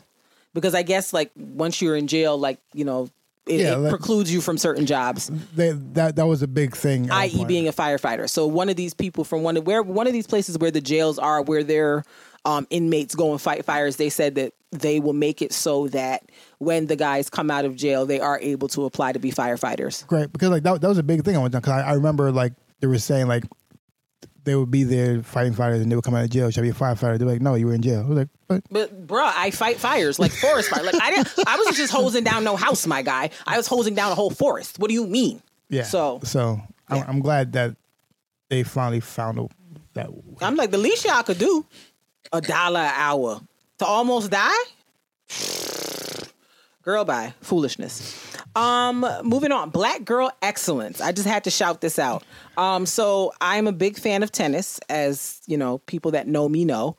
And Naomi Osaka, who is Haitian and Japanese, if I remember correctly, has won her second U.S. Open title, which is awesome sauce. So kudos to Naomi Osaka. I'm very excited because tennis season has been weird this year because, you know, Corona. So, you know, they haven't really, it hasn't really been as like covered as it normally would be. So, you know, a lot of the players who normally come out and play these tournaments either haven't or can't because, you know, traveling between, you know, Europe and the United States and all that is like a whole thing. So a lot of the players who are normally on the circuit didn't play. Like Serena played, and I think she made it up until the semifinal, and then she lost to the person who played Osaka. So if Serena didn't win, Osaka winning makes me very happy because, you know, Black girls rock, Black Girl Excellence. So Naomi Osaka won. For the women, the men are playing today, but it's two guys that I don't particularly follow. So I'm like, kudos to the two of them. Congrats, whoever wins. But yeah, shout out to Naomi Osaka. And then the final thing, new music. So new music out this week, the two that I wanted to highlight, Skip Marley, who is the grandson of Bob Marley. He has an album out, and you might have seen him on one of the award shows that they did, Him and Her. Yeah. H.E.R. Yeah. They did a song together. I think they're dating, but I'm not sure. No, I'm just saying you say Him and Her. Yes, I'm like not her, like some random lady, like her, the singer. They have some collaborations together. So people might have heard of him from there. And so he put an album out this past week. I've listened to a few songs so far and I like it. And Conway the Machine, this rapper from like, where they from? Buffalo. That's part of the Griselda conglomerate of rappers. Benny the Butcher, Conway, and West Side Gun. Yes. So Conway the Machine, he put out an album this past week. I downloaded it. I haven't listened to it yet, but I think I like him as a rapper from what I've heard of the like Griselda combination stuff. So if you're looking for something new to listen to in addition to Sam Henshaw, check out the Skip Marley and the Conway the Machine albums. That was that. Did you listen to Big Sean? Part of it. I don't get it. Yeah, I didn't finish the whole thing yet either. I like what I've heard so far, but you know, I have to finish it to decide whether it's actually like bad or not. Because I feel like I've heard mixed reviews. Like I've heard some people say it's horrible, and I've heard some people say, "Oh, it's all right." So I think I like Griselda. I like seeing people who are hungry and who are like I am. I'm quite hungry. who are gradually get better as they go. I think I start to like them more and more. That they're getting better. They're hungry. Like they're on everybody's song, everybody's album. They out here in these streets. Like all three of them, they're like, "Yo, who album I'm getting on? Let's go. Yes. Let's go." Like I got bars. I will rap on anybody's album. I don't care who you are. I got bars. Yeah. Bars. Bars. No? Okay. But yeah, like I think I like it. I think they're just out here just grinding, like all three of them. If you don't, I think we should probably spotlight them one of these days. Yeah, probably we'll try to do it next week. Word. Griselda. If you don't know about Griselda, get into Griselda. Go do your Googles. It's a group and a record label. Griselda. I believe they're named after Griselda Blanco, who was a big time drug lord back in the 80s. So they're paying homage to the sis. So yeah, that's what's going on in the music world. Is there anything else that you want to bring up, talk about, have on the agenda? No, that's it. I think we good. All right. So if there is nothing else, we just gonna pack this thing up and take it home. So we love you. We thank you for listening. And until next time, we bid you adieu.